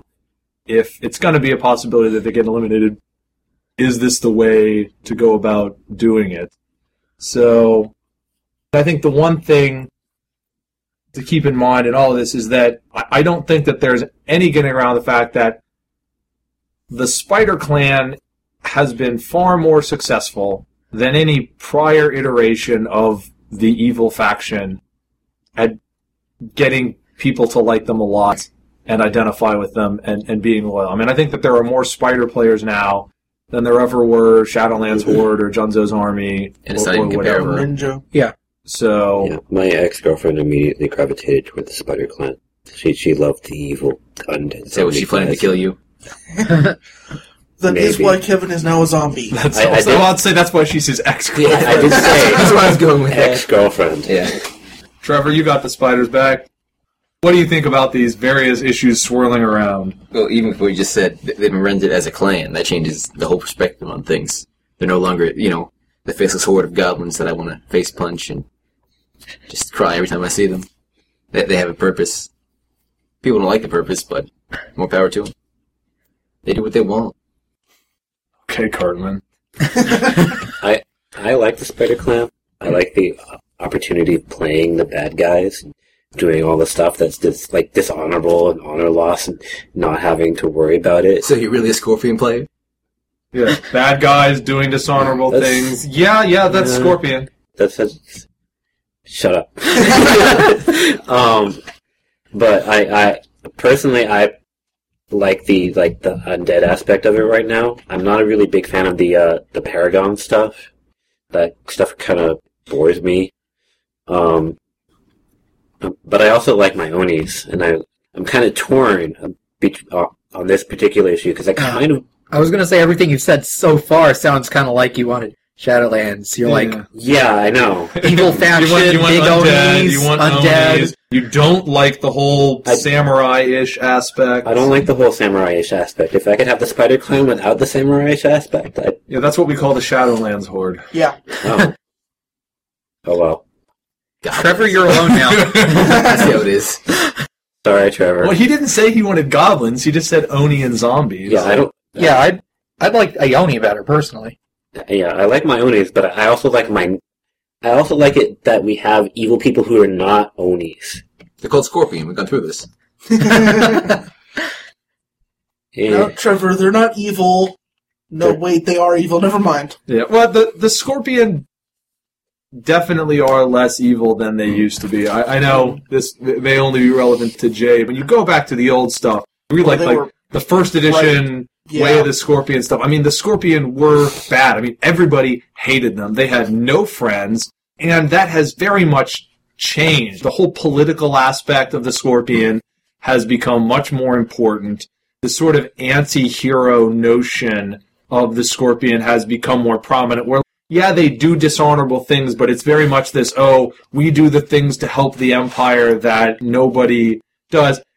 And I think, to some extent, that's because that's what the Scorpion players have wanted. I don't know how much of a support there is among the Scorpion clan player base for their clan to really be the villains. There are definitely some. Well, the thing is, they've always been, we're going to do what's necessary, not necessarily what is honorable.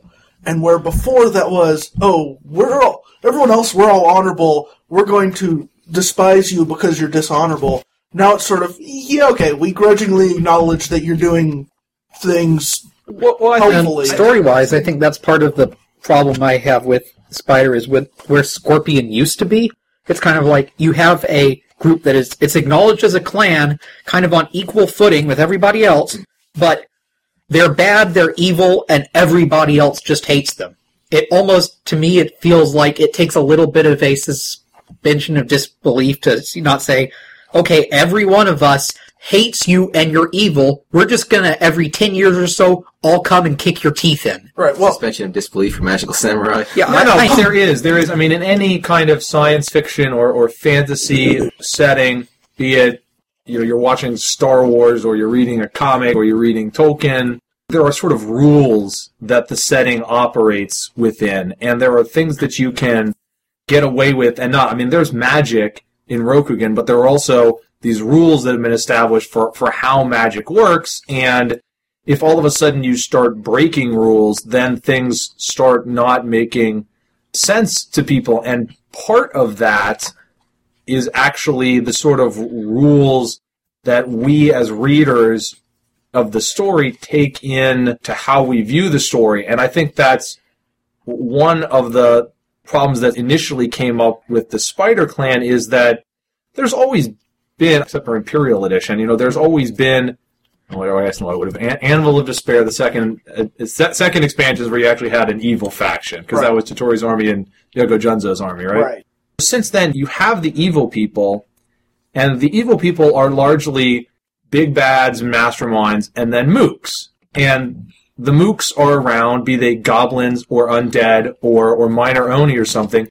They serve as something that the characters can beat up on, and the good characters in the story can face and defeat and overcome, and then big bads can get away with more. They have just ridiculous superpowers And I mean, you think about stuff like Daigatsu at the beginning of Gold Edition, Yuchubon at the beginning of Diamond Edition. They do these big, huge things. Daigatsu, we're like invading the heavens, and we're unleashing these other spirit realms, and we're assassinating the Emperor. We're going to taint half of the Empire. They made it rain. Yeah. Yeah, when that's... yes. But because of their literary roles, basically, when that kind of, supervillain, or big bad or mastermind, or whatever you want to call it, when they show up, they can get away with big things in the story without it really causing a negative reaction from the readers, because they are sort of in the mindset of,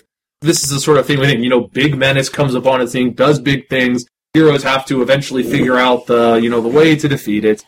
And when you started out with the Spider Clan, you had a lot of the same sorts of things. But now, because they're the Spider Clan, and they're this clan like other factions are, people start viewing them differently. You have a problem from the people who are Spider Clan players, because they do identify with their clan in a way that Shadowlands Horde players hadn't really previously, even when the Shadowlands Horde included these exact same characters, the Lost. You never would have heard a Shadowlands Horde player complaining, oh, it's so unfair that our goblins are always getting killed by the crab, and we always lose those fights, and everybody's just beating us up.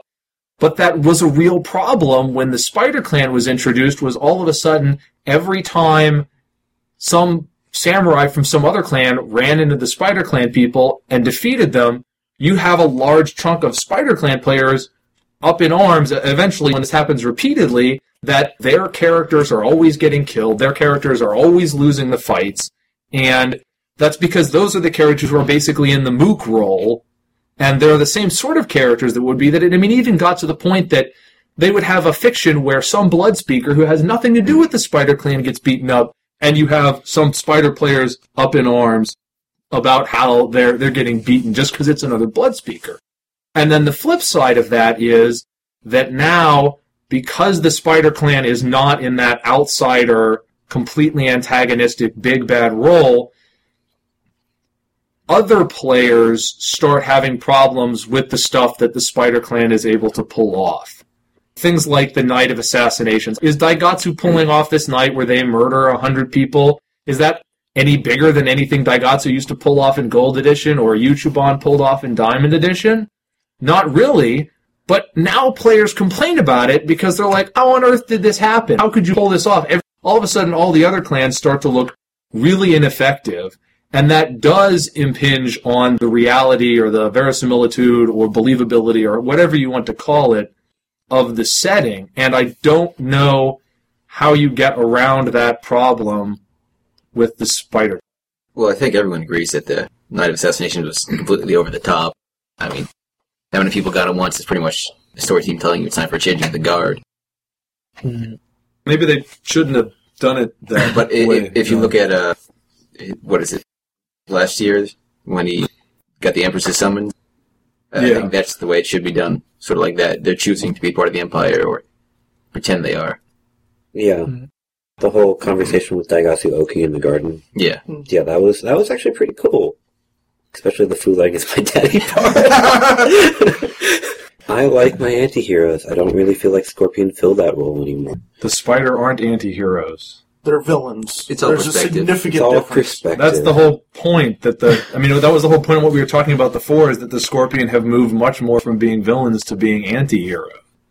So it all comes down to the Jigoku race, really. I think they'll get more of an anti-hero role if they'll stay a clan. What happens to the Scorpion then? Kevin, would you like to fill in? The Scorpion will continue to be what the Scorpion are now. You talked about what happens to the Spider Clan if they win. One of these things is that they do become a great clan. Which, That is... Sorry, Jay. yeah, I mean, that to me is one of the big problems with the whole, as an outsider, with the whole Spider versus Jigoku, is if Spider become a great clan, that makes no sense. Why would the crab, if no one else, allow the Spider to be a great clan? Letting Daigatsu in as a great clan, what other great clan is going to allow that? The truth of the matter is, I would kind of like Jigoku to win. honestly. And I just want to keep the spider around as well. I want both. Yeah. Well, I think it's an option. I don't think that literally is an option. I think that, if I may be so bold, I think what you really want, Kevin, is an option, which is that you can have a faction that both has the monster stuff and has some actual people in it, because that's what we had before we had the Spider Clan. There was the Lost. Yeah. You still had Daigatsu, you could still have Shurido. A lot of these aspects of the Spider Clan were being built up before you had the Spider Clan. They were just outside the Empire in their own city, and that by having them be outsiders and not, they're not in the Empire, they're not accepted by the Empire, you eliminated, or not eliminated, you didn't have the sort of issues that happened with the Spider, where you have a lot of people looking at how on earth did Daigatsu march an entire army worth of people from the Shadowlands into Rokugan and then build multiple castles without anybody noticing. And yeah, going back to, if they went back to that, I really liked the City of the Lost, that Daigatsu at one point was trying to build up in the Dark Empire. He had the Wall of Bone to parallel the Carpenter Wall. He was sort of building up dark versions of the clans. But then once he did the Spider Clan and, we're trying to go legit, and I think it's just kind of... If Daigatsu and the Spider were the outsiders and were known as the outsiders, I'd be okay with it. It's wanting to be insiders that I'm having the problem with, of why would anybody in the Empire accept them knowing what they are. I think that a lot of players have a problem with it. Unfortunately, you can hear people reasonably say, hey, this, what do you guys care? Why should you guys have an opinion? This is about our clan and what happens to our clan. But with the sort of antagonist faction, things that happen with that clan in the story have a much greater impact on a routine basis on the setting as a whole, and therefore on the other clans. That extends to the most basic sorts of things. Just look at these level 10 series. You get somebody in the Empress's Guard, or you get one of the Urawashi, or one of the, whatever they're called, the Sanctified ones. Some Phoenix gets it, some Lion gets it, some Dragon gets just another, whatever. It's just plugging a guy in. But some Spider guy gets it, and now, all of a sudden, it's a thing. It's going to be distinctive. It's going to be different. You've inherently introduced the idea of this person tricking everybody, because they can't be in that position under honest pretenses. That doesn't make any sense. Right, it's sort of gotten to the point where anytime you see a minor clan personality in the story, it's a Spider. He's just pretending to be a Suzumi so that no one will pay attention to him. Yeah, it's pretending to be a Suzumi, pretending to be a Tonbo, pretending to be... I don't know. I guess you can eliminate some of the over-the-top stuff, and that changes some of the problems if you're altering the Spider's role in that, but I don't know if they're going to do it or not. We talked about story prices. The Spider Plan does change how story prices work, and as we all know, the biggest issue that the Spider Clan has caused with story prizes is that they got chosen for elimination. You lose Great Clan status. Oh, wait, you weren't a Great Clan to begin with. That doesn't work. But there was this thread on the forums, it was a couple months ago now, and people were complaining about the whole elimination thing because it didn't really matter. And we touched on this in one of the episodes where it doesn't really make for a great story effect if something that the story team knew was going to happen, but that nobody else knew was going to happen, now doesn't happen as a story result. And that was because Rusty Prisk, had commented on, you guys have no idea what we had planned for the Spider, and it was a huge deal that they got eliminated. And if you remember the interview we did with the story team, I think Rusty's still irritated that the Spider Guy got eliminated. And frankly, and sorry, story team guys, that kind of worries me, because it seemed like what they were doing with the Spider Clan already was too over the top. As I think Rich said this, as the bagger said, I had actually been talking to people, not specifically about the Spider, but what aspects are there of the story that you feel are disruptive of the reality or the verisimilitude of the setting. And almost the only answer that came back more than once was stuff about the Spider Clan. And Rich, one of our local players, who is a Spider Clan player, who likes the Spider Clan, who definitely wants the Spider Clan to win this contest. I actually tried to get him into the podcast today, but he couldn't show up. Yeah. And he said something like, I love the Spider Clan, but it was like Daigatsu declared them a clan, and then 3 months later they had deep cover infiltrators in everywhere else.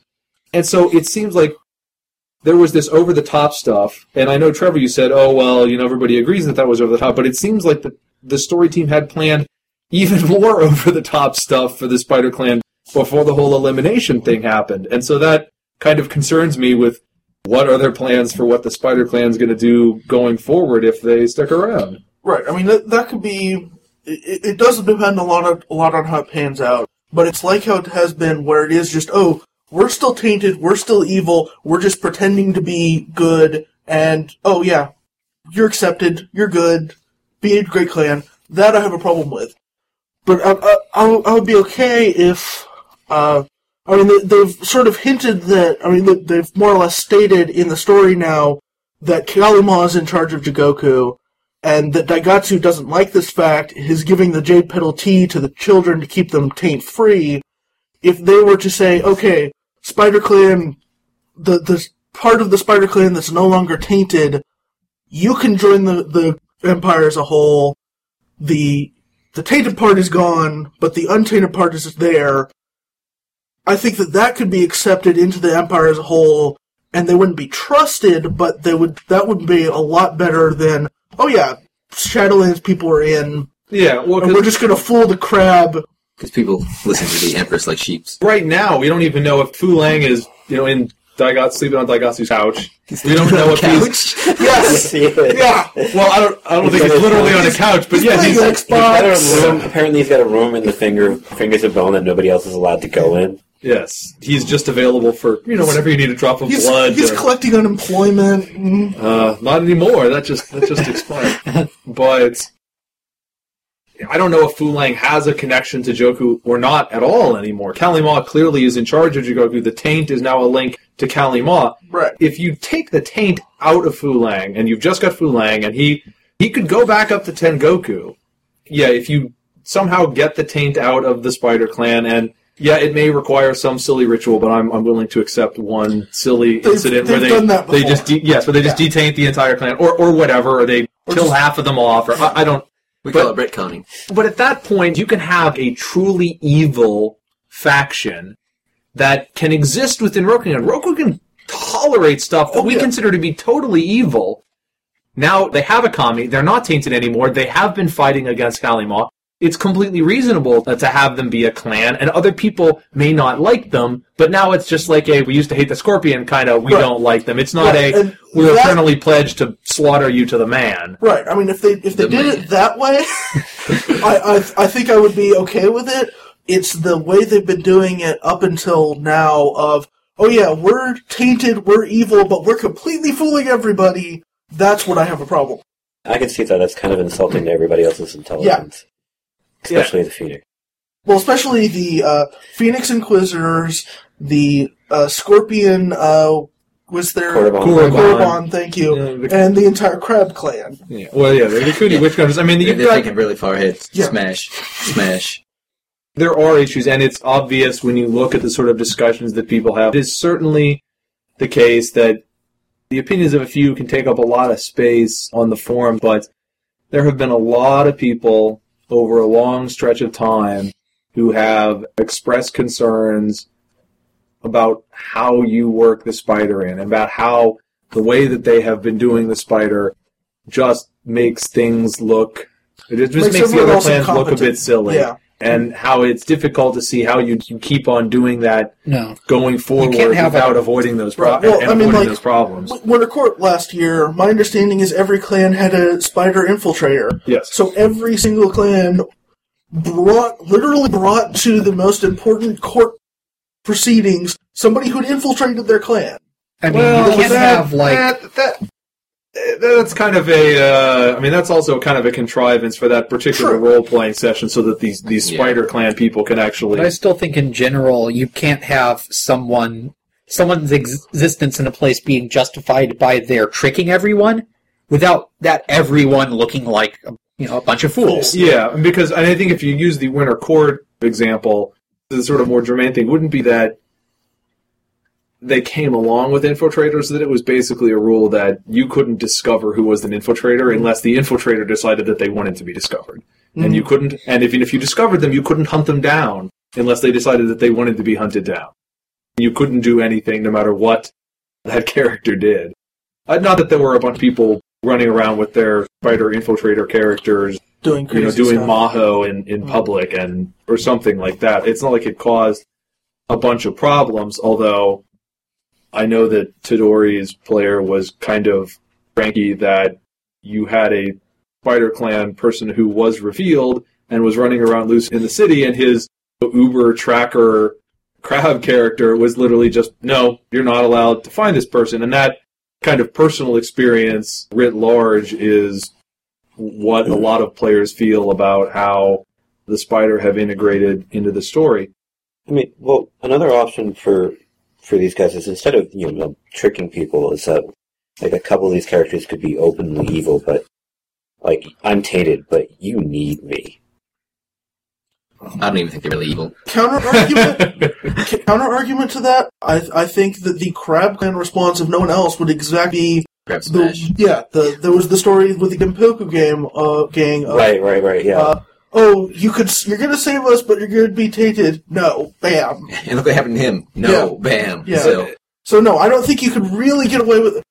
Okay, maybe you could be on a short-term basis, with a few individual characters, yes. Over the course of years with an entire clan, no. But one of the things that you have to come back to is what we said up front, is that from a marketing perspective and from an isolated perspective, the Spider Clan has been successful. The Spider Clan, it is more unpopular than the Shadowlands Everywhere because of what other things have happened because of it in the story.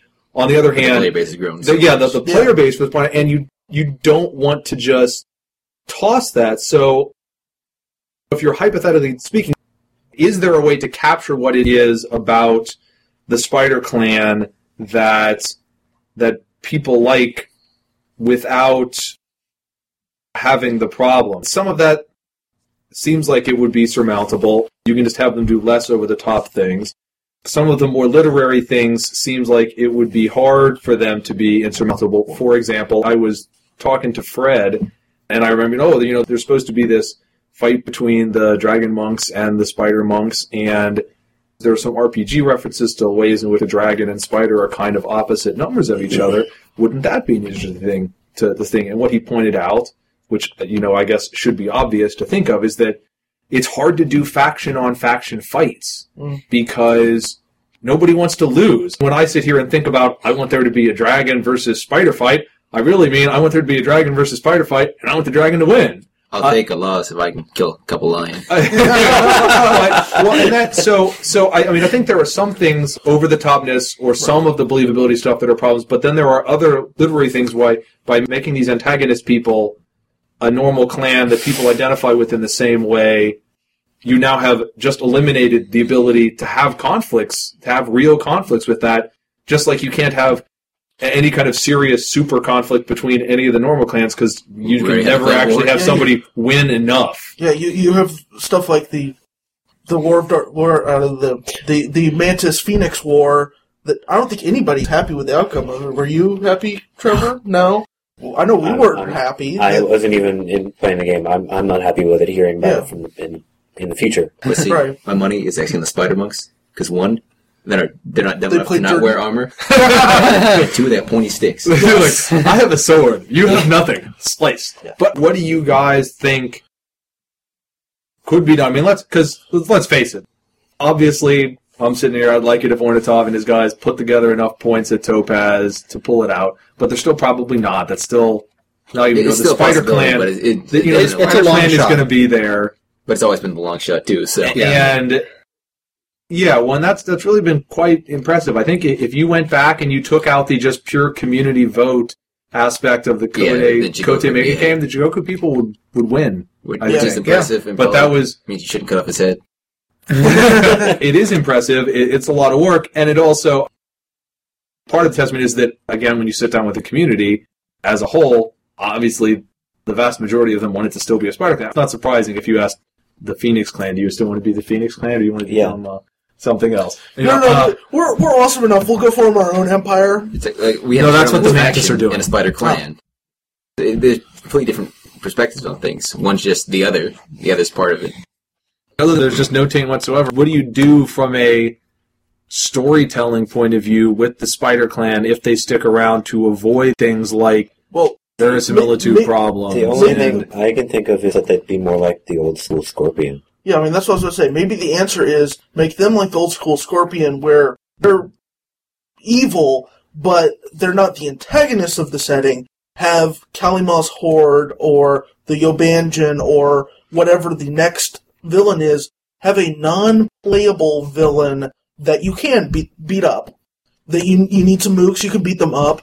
That the big evil is swooping into the Empire and everybody needs to rally around, that can do over-the-top stuff. Don't have that be a playable clan that people are identifying with.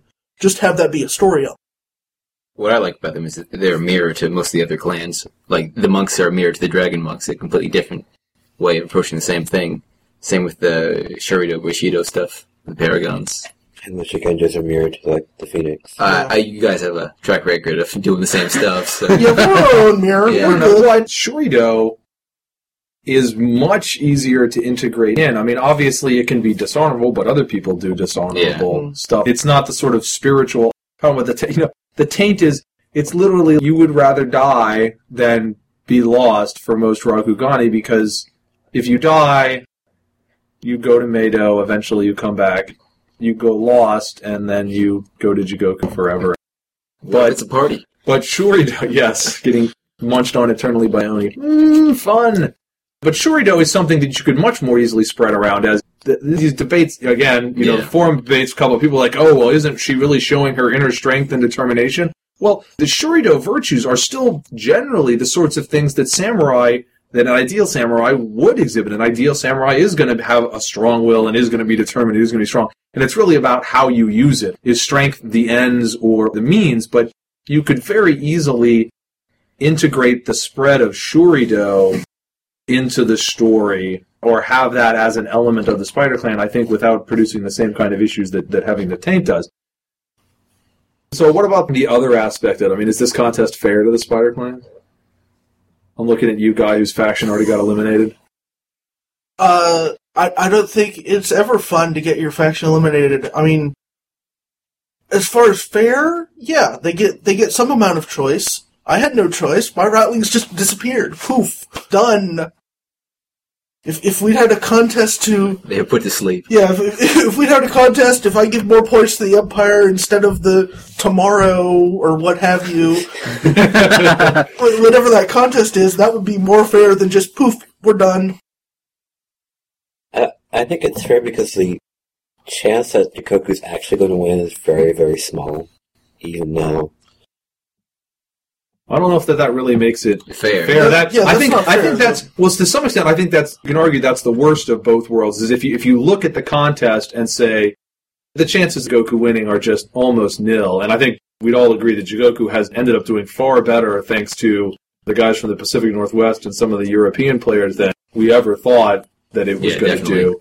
But if you do look at the contest as one where Jigoku basically has no chance, I think that's even worse, because now it feels like a sham contest. Yeah. If you're just going to keep the Spider Clan, just keep the Spider Clan. Don't do this sort of thing. And I guess, I don't know if it's necessarily, I don't know if unfair to the Spider Clan is the right thing, but I think, well, on the one hand, having the possibility of winning and keeping your clan around, it gives you more of a chance than just the story team eliminates your clan. On the other hand, it's an entirely different feeling, sort of beast. I mean, when they eliminated the Naga and the Ratlings and the Ninja and Tottori's army, they did that because, it just wasn't sustainable in story to keep around some of these factions. It wasn't sustainable from a CCG design standpoint to keep around that many things. Unfortunately, sorry, but we all know the Ratlings went away for story reasons because they were because they were not samurai. If you win, this is the story prize. But I guess if Ratlings win, they need their own special separate story prize. Like Shadowlands had forever. Yeah. I'm fine with that. Well, instead of Spider. I don't think that's as much of an issue, because I personally think it has caused more problems to try to shoehorn the Spider into exactly the same implementation of prizes than having some flexibility. But those are still mostly stories about people, at least, whereas the Ratlings were just a very different sort of thing. And Also, just marketing reasons, the Ratlings were the least popular faction.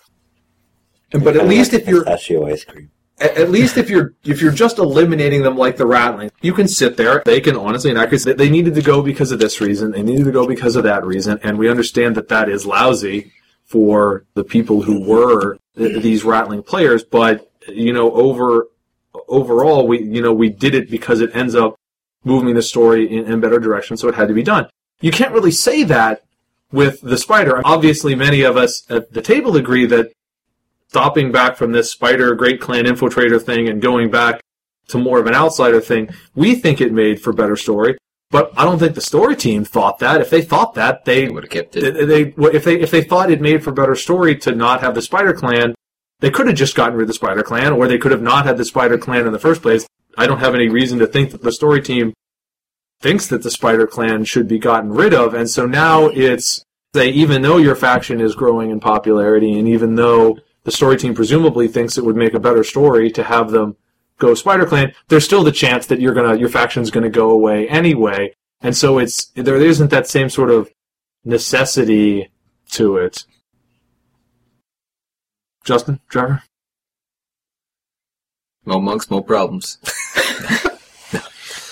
No, I like I said, I like him as a dark reflection of what things could have been. Slightly different perspective.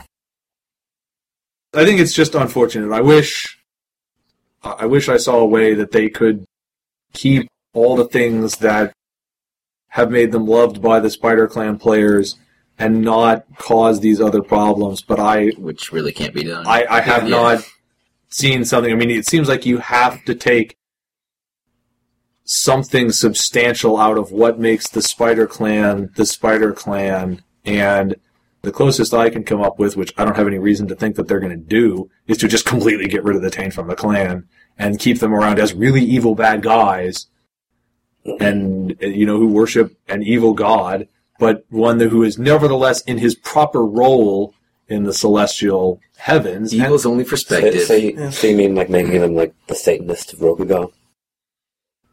No, because Fu Lang isn't Satan. I mean, Satan, as a concept is opposed to the order. And that sort of Satan versus God concept. God is the celestial order. Satan is opposing him. But, I mean, in Rokugan, there were many things. I mean, the Lord of the Heavens on Atangu was an evil guy. I mean, you had an evil guy and a good it would be this guy, well, girl, woman, it'd be whatever. more Mars than Satan. That he's part of the Pantheon. We can't kick him out, but we don't really like what he's doing. What, have you been watching Xena lately? Yeah. Maybe. Jay likes his Lucy Lawless. I plead the fifth. I mean, yeah, but... No, it's too late. You already incriminated yourself. It's too late. Yes. As we said earlier, it is now Spider Players. I know we told you half an hour, but now it's safe to listen to the podcast again. You know where to contact me. It's never safe. Come to our forums. Tell me I'm dumb. We'll create a special hate mail topic for you. Yes. Tell Chris why the dragon should die in a fiery, burning awfulness. See, it's really all your fault. Hey, no, that's our Dragon job. didn't take the Emperor. Then, Spider-Man got eliminated, so I blame you. You did this to yourself. Yeah, we were. I did this to myself. You If did it to only yourself. I hadn't worked so hard during the race for the throne. Well, there's an alternate setting I'd like to see. I would like to see what they actually had planned to do with the whole elimination thing. And you did it to yourself. I always love to see the alternate setting. That's okay. To some extent, it's because I just compared by. I do like the whole we won thing better than the we lost thing. But Make another set for the 5 years of and darkness. hey, and remember that this competition wouldn't have been around if we had lost, but they had whatever their bigger and better plans were. Who knows? By now, Daigatsu may be just controlling a puppet Bayushi Norichai and cackling maniacally or something from behind the scenes. I love puppets. Totally sadistic, won't tolerate submissive, never underestimate his drive. Couldn't see him coming, you're walking but he's running. You'll be catching up from life. Well, this is the first episode since we got all the results from Solving the Riddle, so I thought that we'd tell you guys about that. If you've forgotten, Solving the Riddle was a charity event that I have organized for the last several years in conjunction with AEG for the last 2. It was worth honor points for clans this time, as well as a card prize for the individual tournament winner who won the tournament that collected the most money. I'm happy to say that this year's Solving the Riddle was the most successful ever.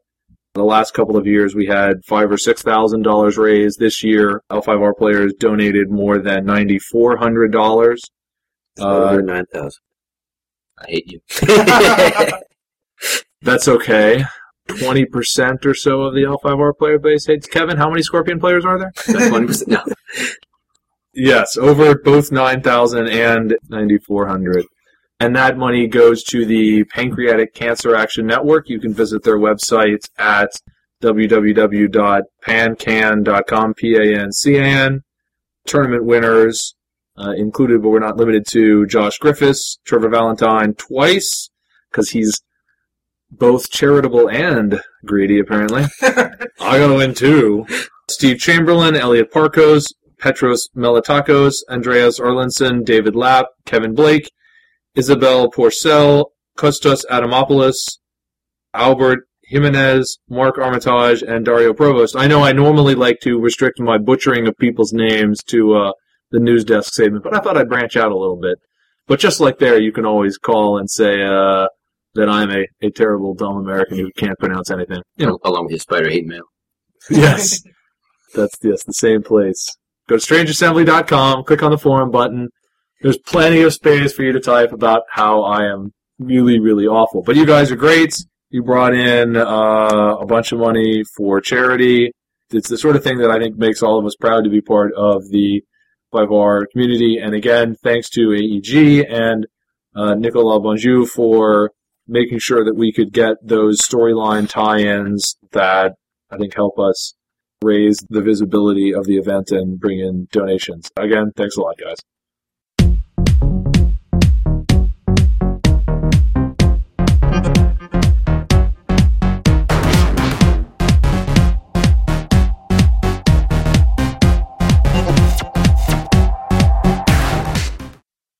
Well, we told you that we were going to do a Dead of Winter preview on this episode. What we didn't tell you is that you actually have to send us $2.95 before you listen to this segment. Or it explodes, or what? You have to... No, or else they can't listen. They have to fast forward through. Stop now. Stop now. If you done. have not paid us yet, stop listening. Where my money? Have you stopped? Yes. And of course, our preview for today is the Imperial Bank of Rokugan himself, who apparently under orders from Trevor and or Yotomo Utamaro has instructed us to extort money for you because that's the Mantis way. I'm sorry, no, it's not extorting anymore, it's taxing. Right. We're levying a tax on the preview. It's a VAT, or for our European audience, sales tax. I actually am not positive what the difference between a VAT and a sales tax is. I don't pay attention. I take the money and I give it back. All I know is that whenever I'm in Europe and I want to buy something, I just give the guy the money. Really? You don't steal it? They can't trace that across the pond. Okay, well, our preview today... so much. I wondered why you had that international warrant out. Right. You get no preview, you get to listen to Jay making dumb, unfunny jokes about Trevor's criminal record, which is quite extensive, by the way. Just ask him sometime. Okay, the preview today is Sepun Ujifusa. He has unsurprisingly an unaligned personality.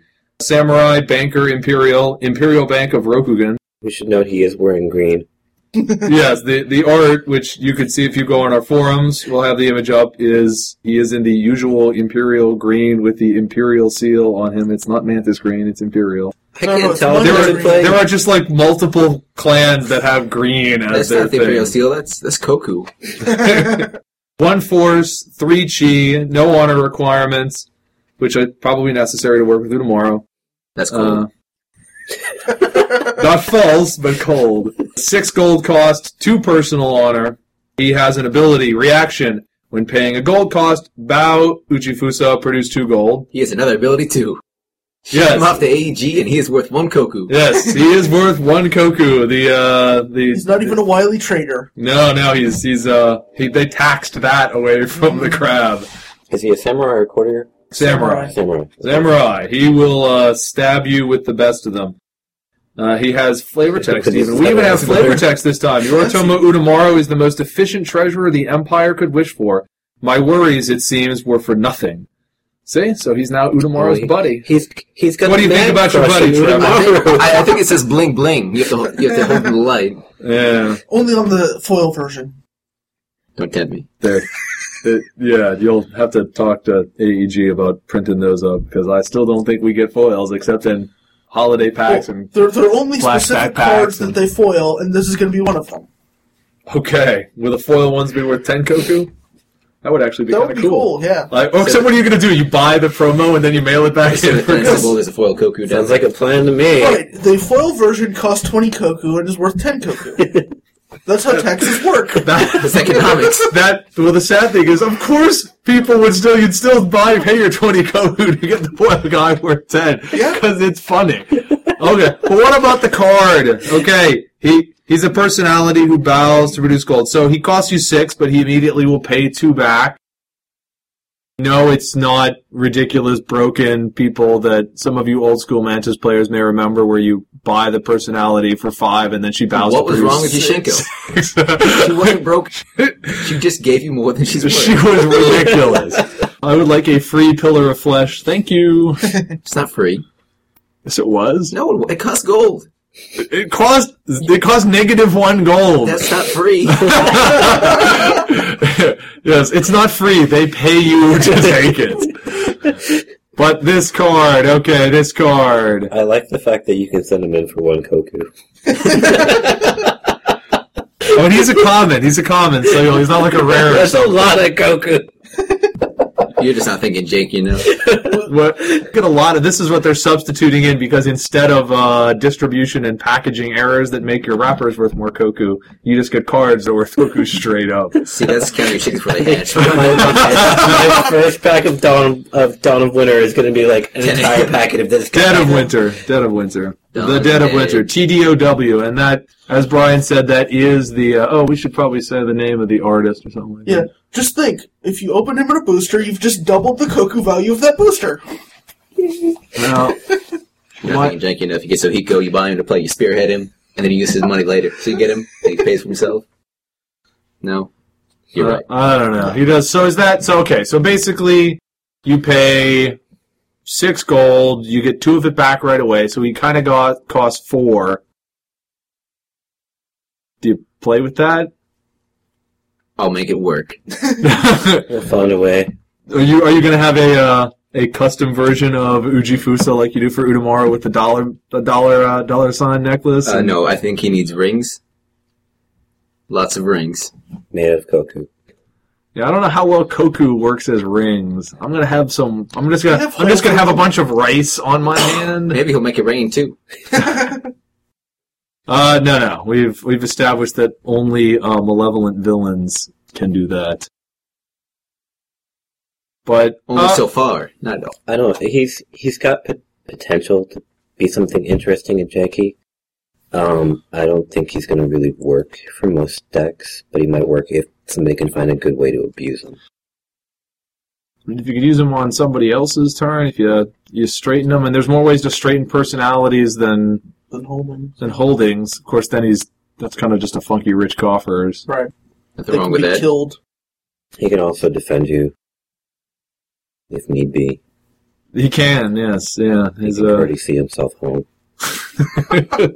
Yes, and he does. And he bows to use his. Yeah, he does bow to use his ability, so you can't use him and then defend with him, which is a shame. Or you could defend with him and use him to play route. You could attack with him and use him to play route, and you're not really hardly losing any force. Then use his superior ability and ready him. Yes, Seems like and superior ability is worth money, so there's even a connection there. Yeah, that's worth a lot of money apparently. Yeah, so let's see. So we all agree that Seppun Ujifusa is cool. That it's neat that you can send him in for Koku. Not that we ever actually would send him in for Koku, because I think having him is much niftier than sending him in for Koku, right? Depends how many you have. I would send him in for Koku. If you can get a big money sack full of them, that'd be pretty awesome. I don't know. I guess it could depend. There are no tokens in this set, So we're back to having 10 of the 50 commons have even more copies in the boxes. So I wonder if he's one of the commons that shows up 3 times on the common sheet instead of 2. Then you could have like 10 of them per box. Or what if instead of tokens, you just print him 1,000 times? I think that would be less cool. I don't think people... I mean, as you'd like to get the Coco, I'm sure, but I don't think you really want to open like 40 of him in a box. Damn it, Chris! I want to back my deck in him. I've heard stories about people who made like armor out of cards, and so Trevor could literally make himself a suit, Hide behind out of the this walls. guy, and have himself protected by his Koku. It would certainly be easier than making a suit out of Udamoros. I'm working on that. No. This is Trevor. Pirate hat. That doesn't happen very often. I thought Trevor was kind of opposed to the pirate thing, No, or the dressing up thing, except as a pimp. It's not dress up. Yeah, remember how we were talking about Trevor's extensive criminal record? I didn't know it was a crime.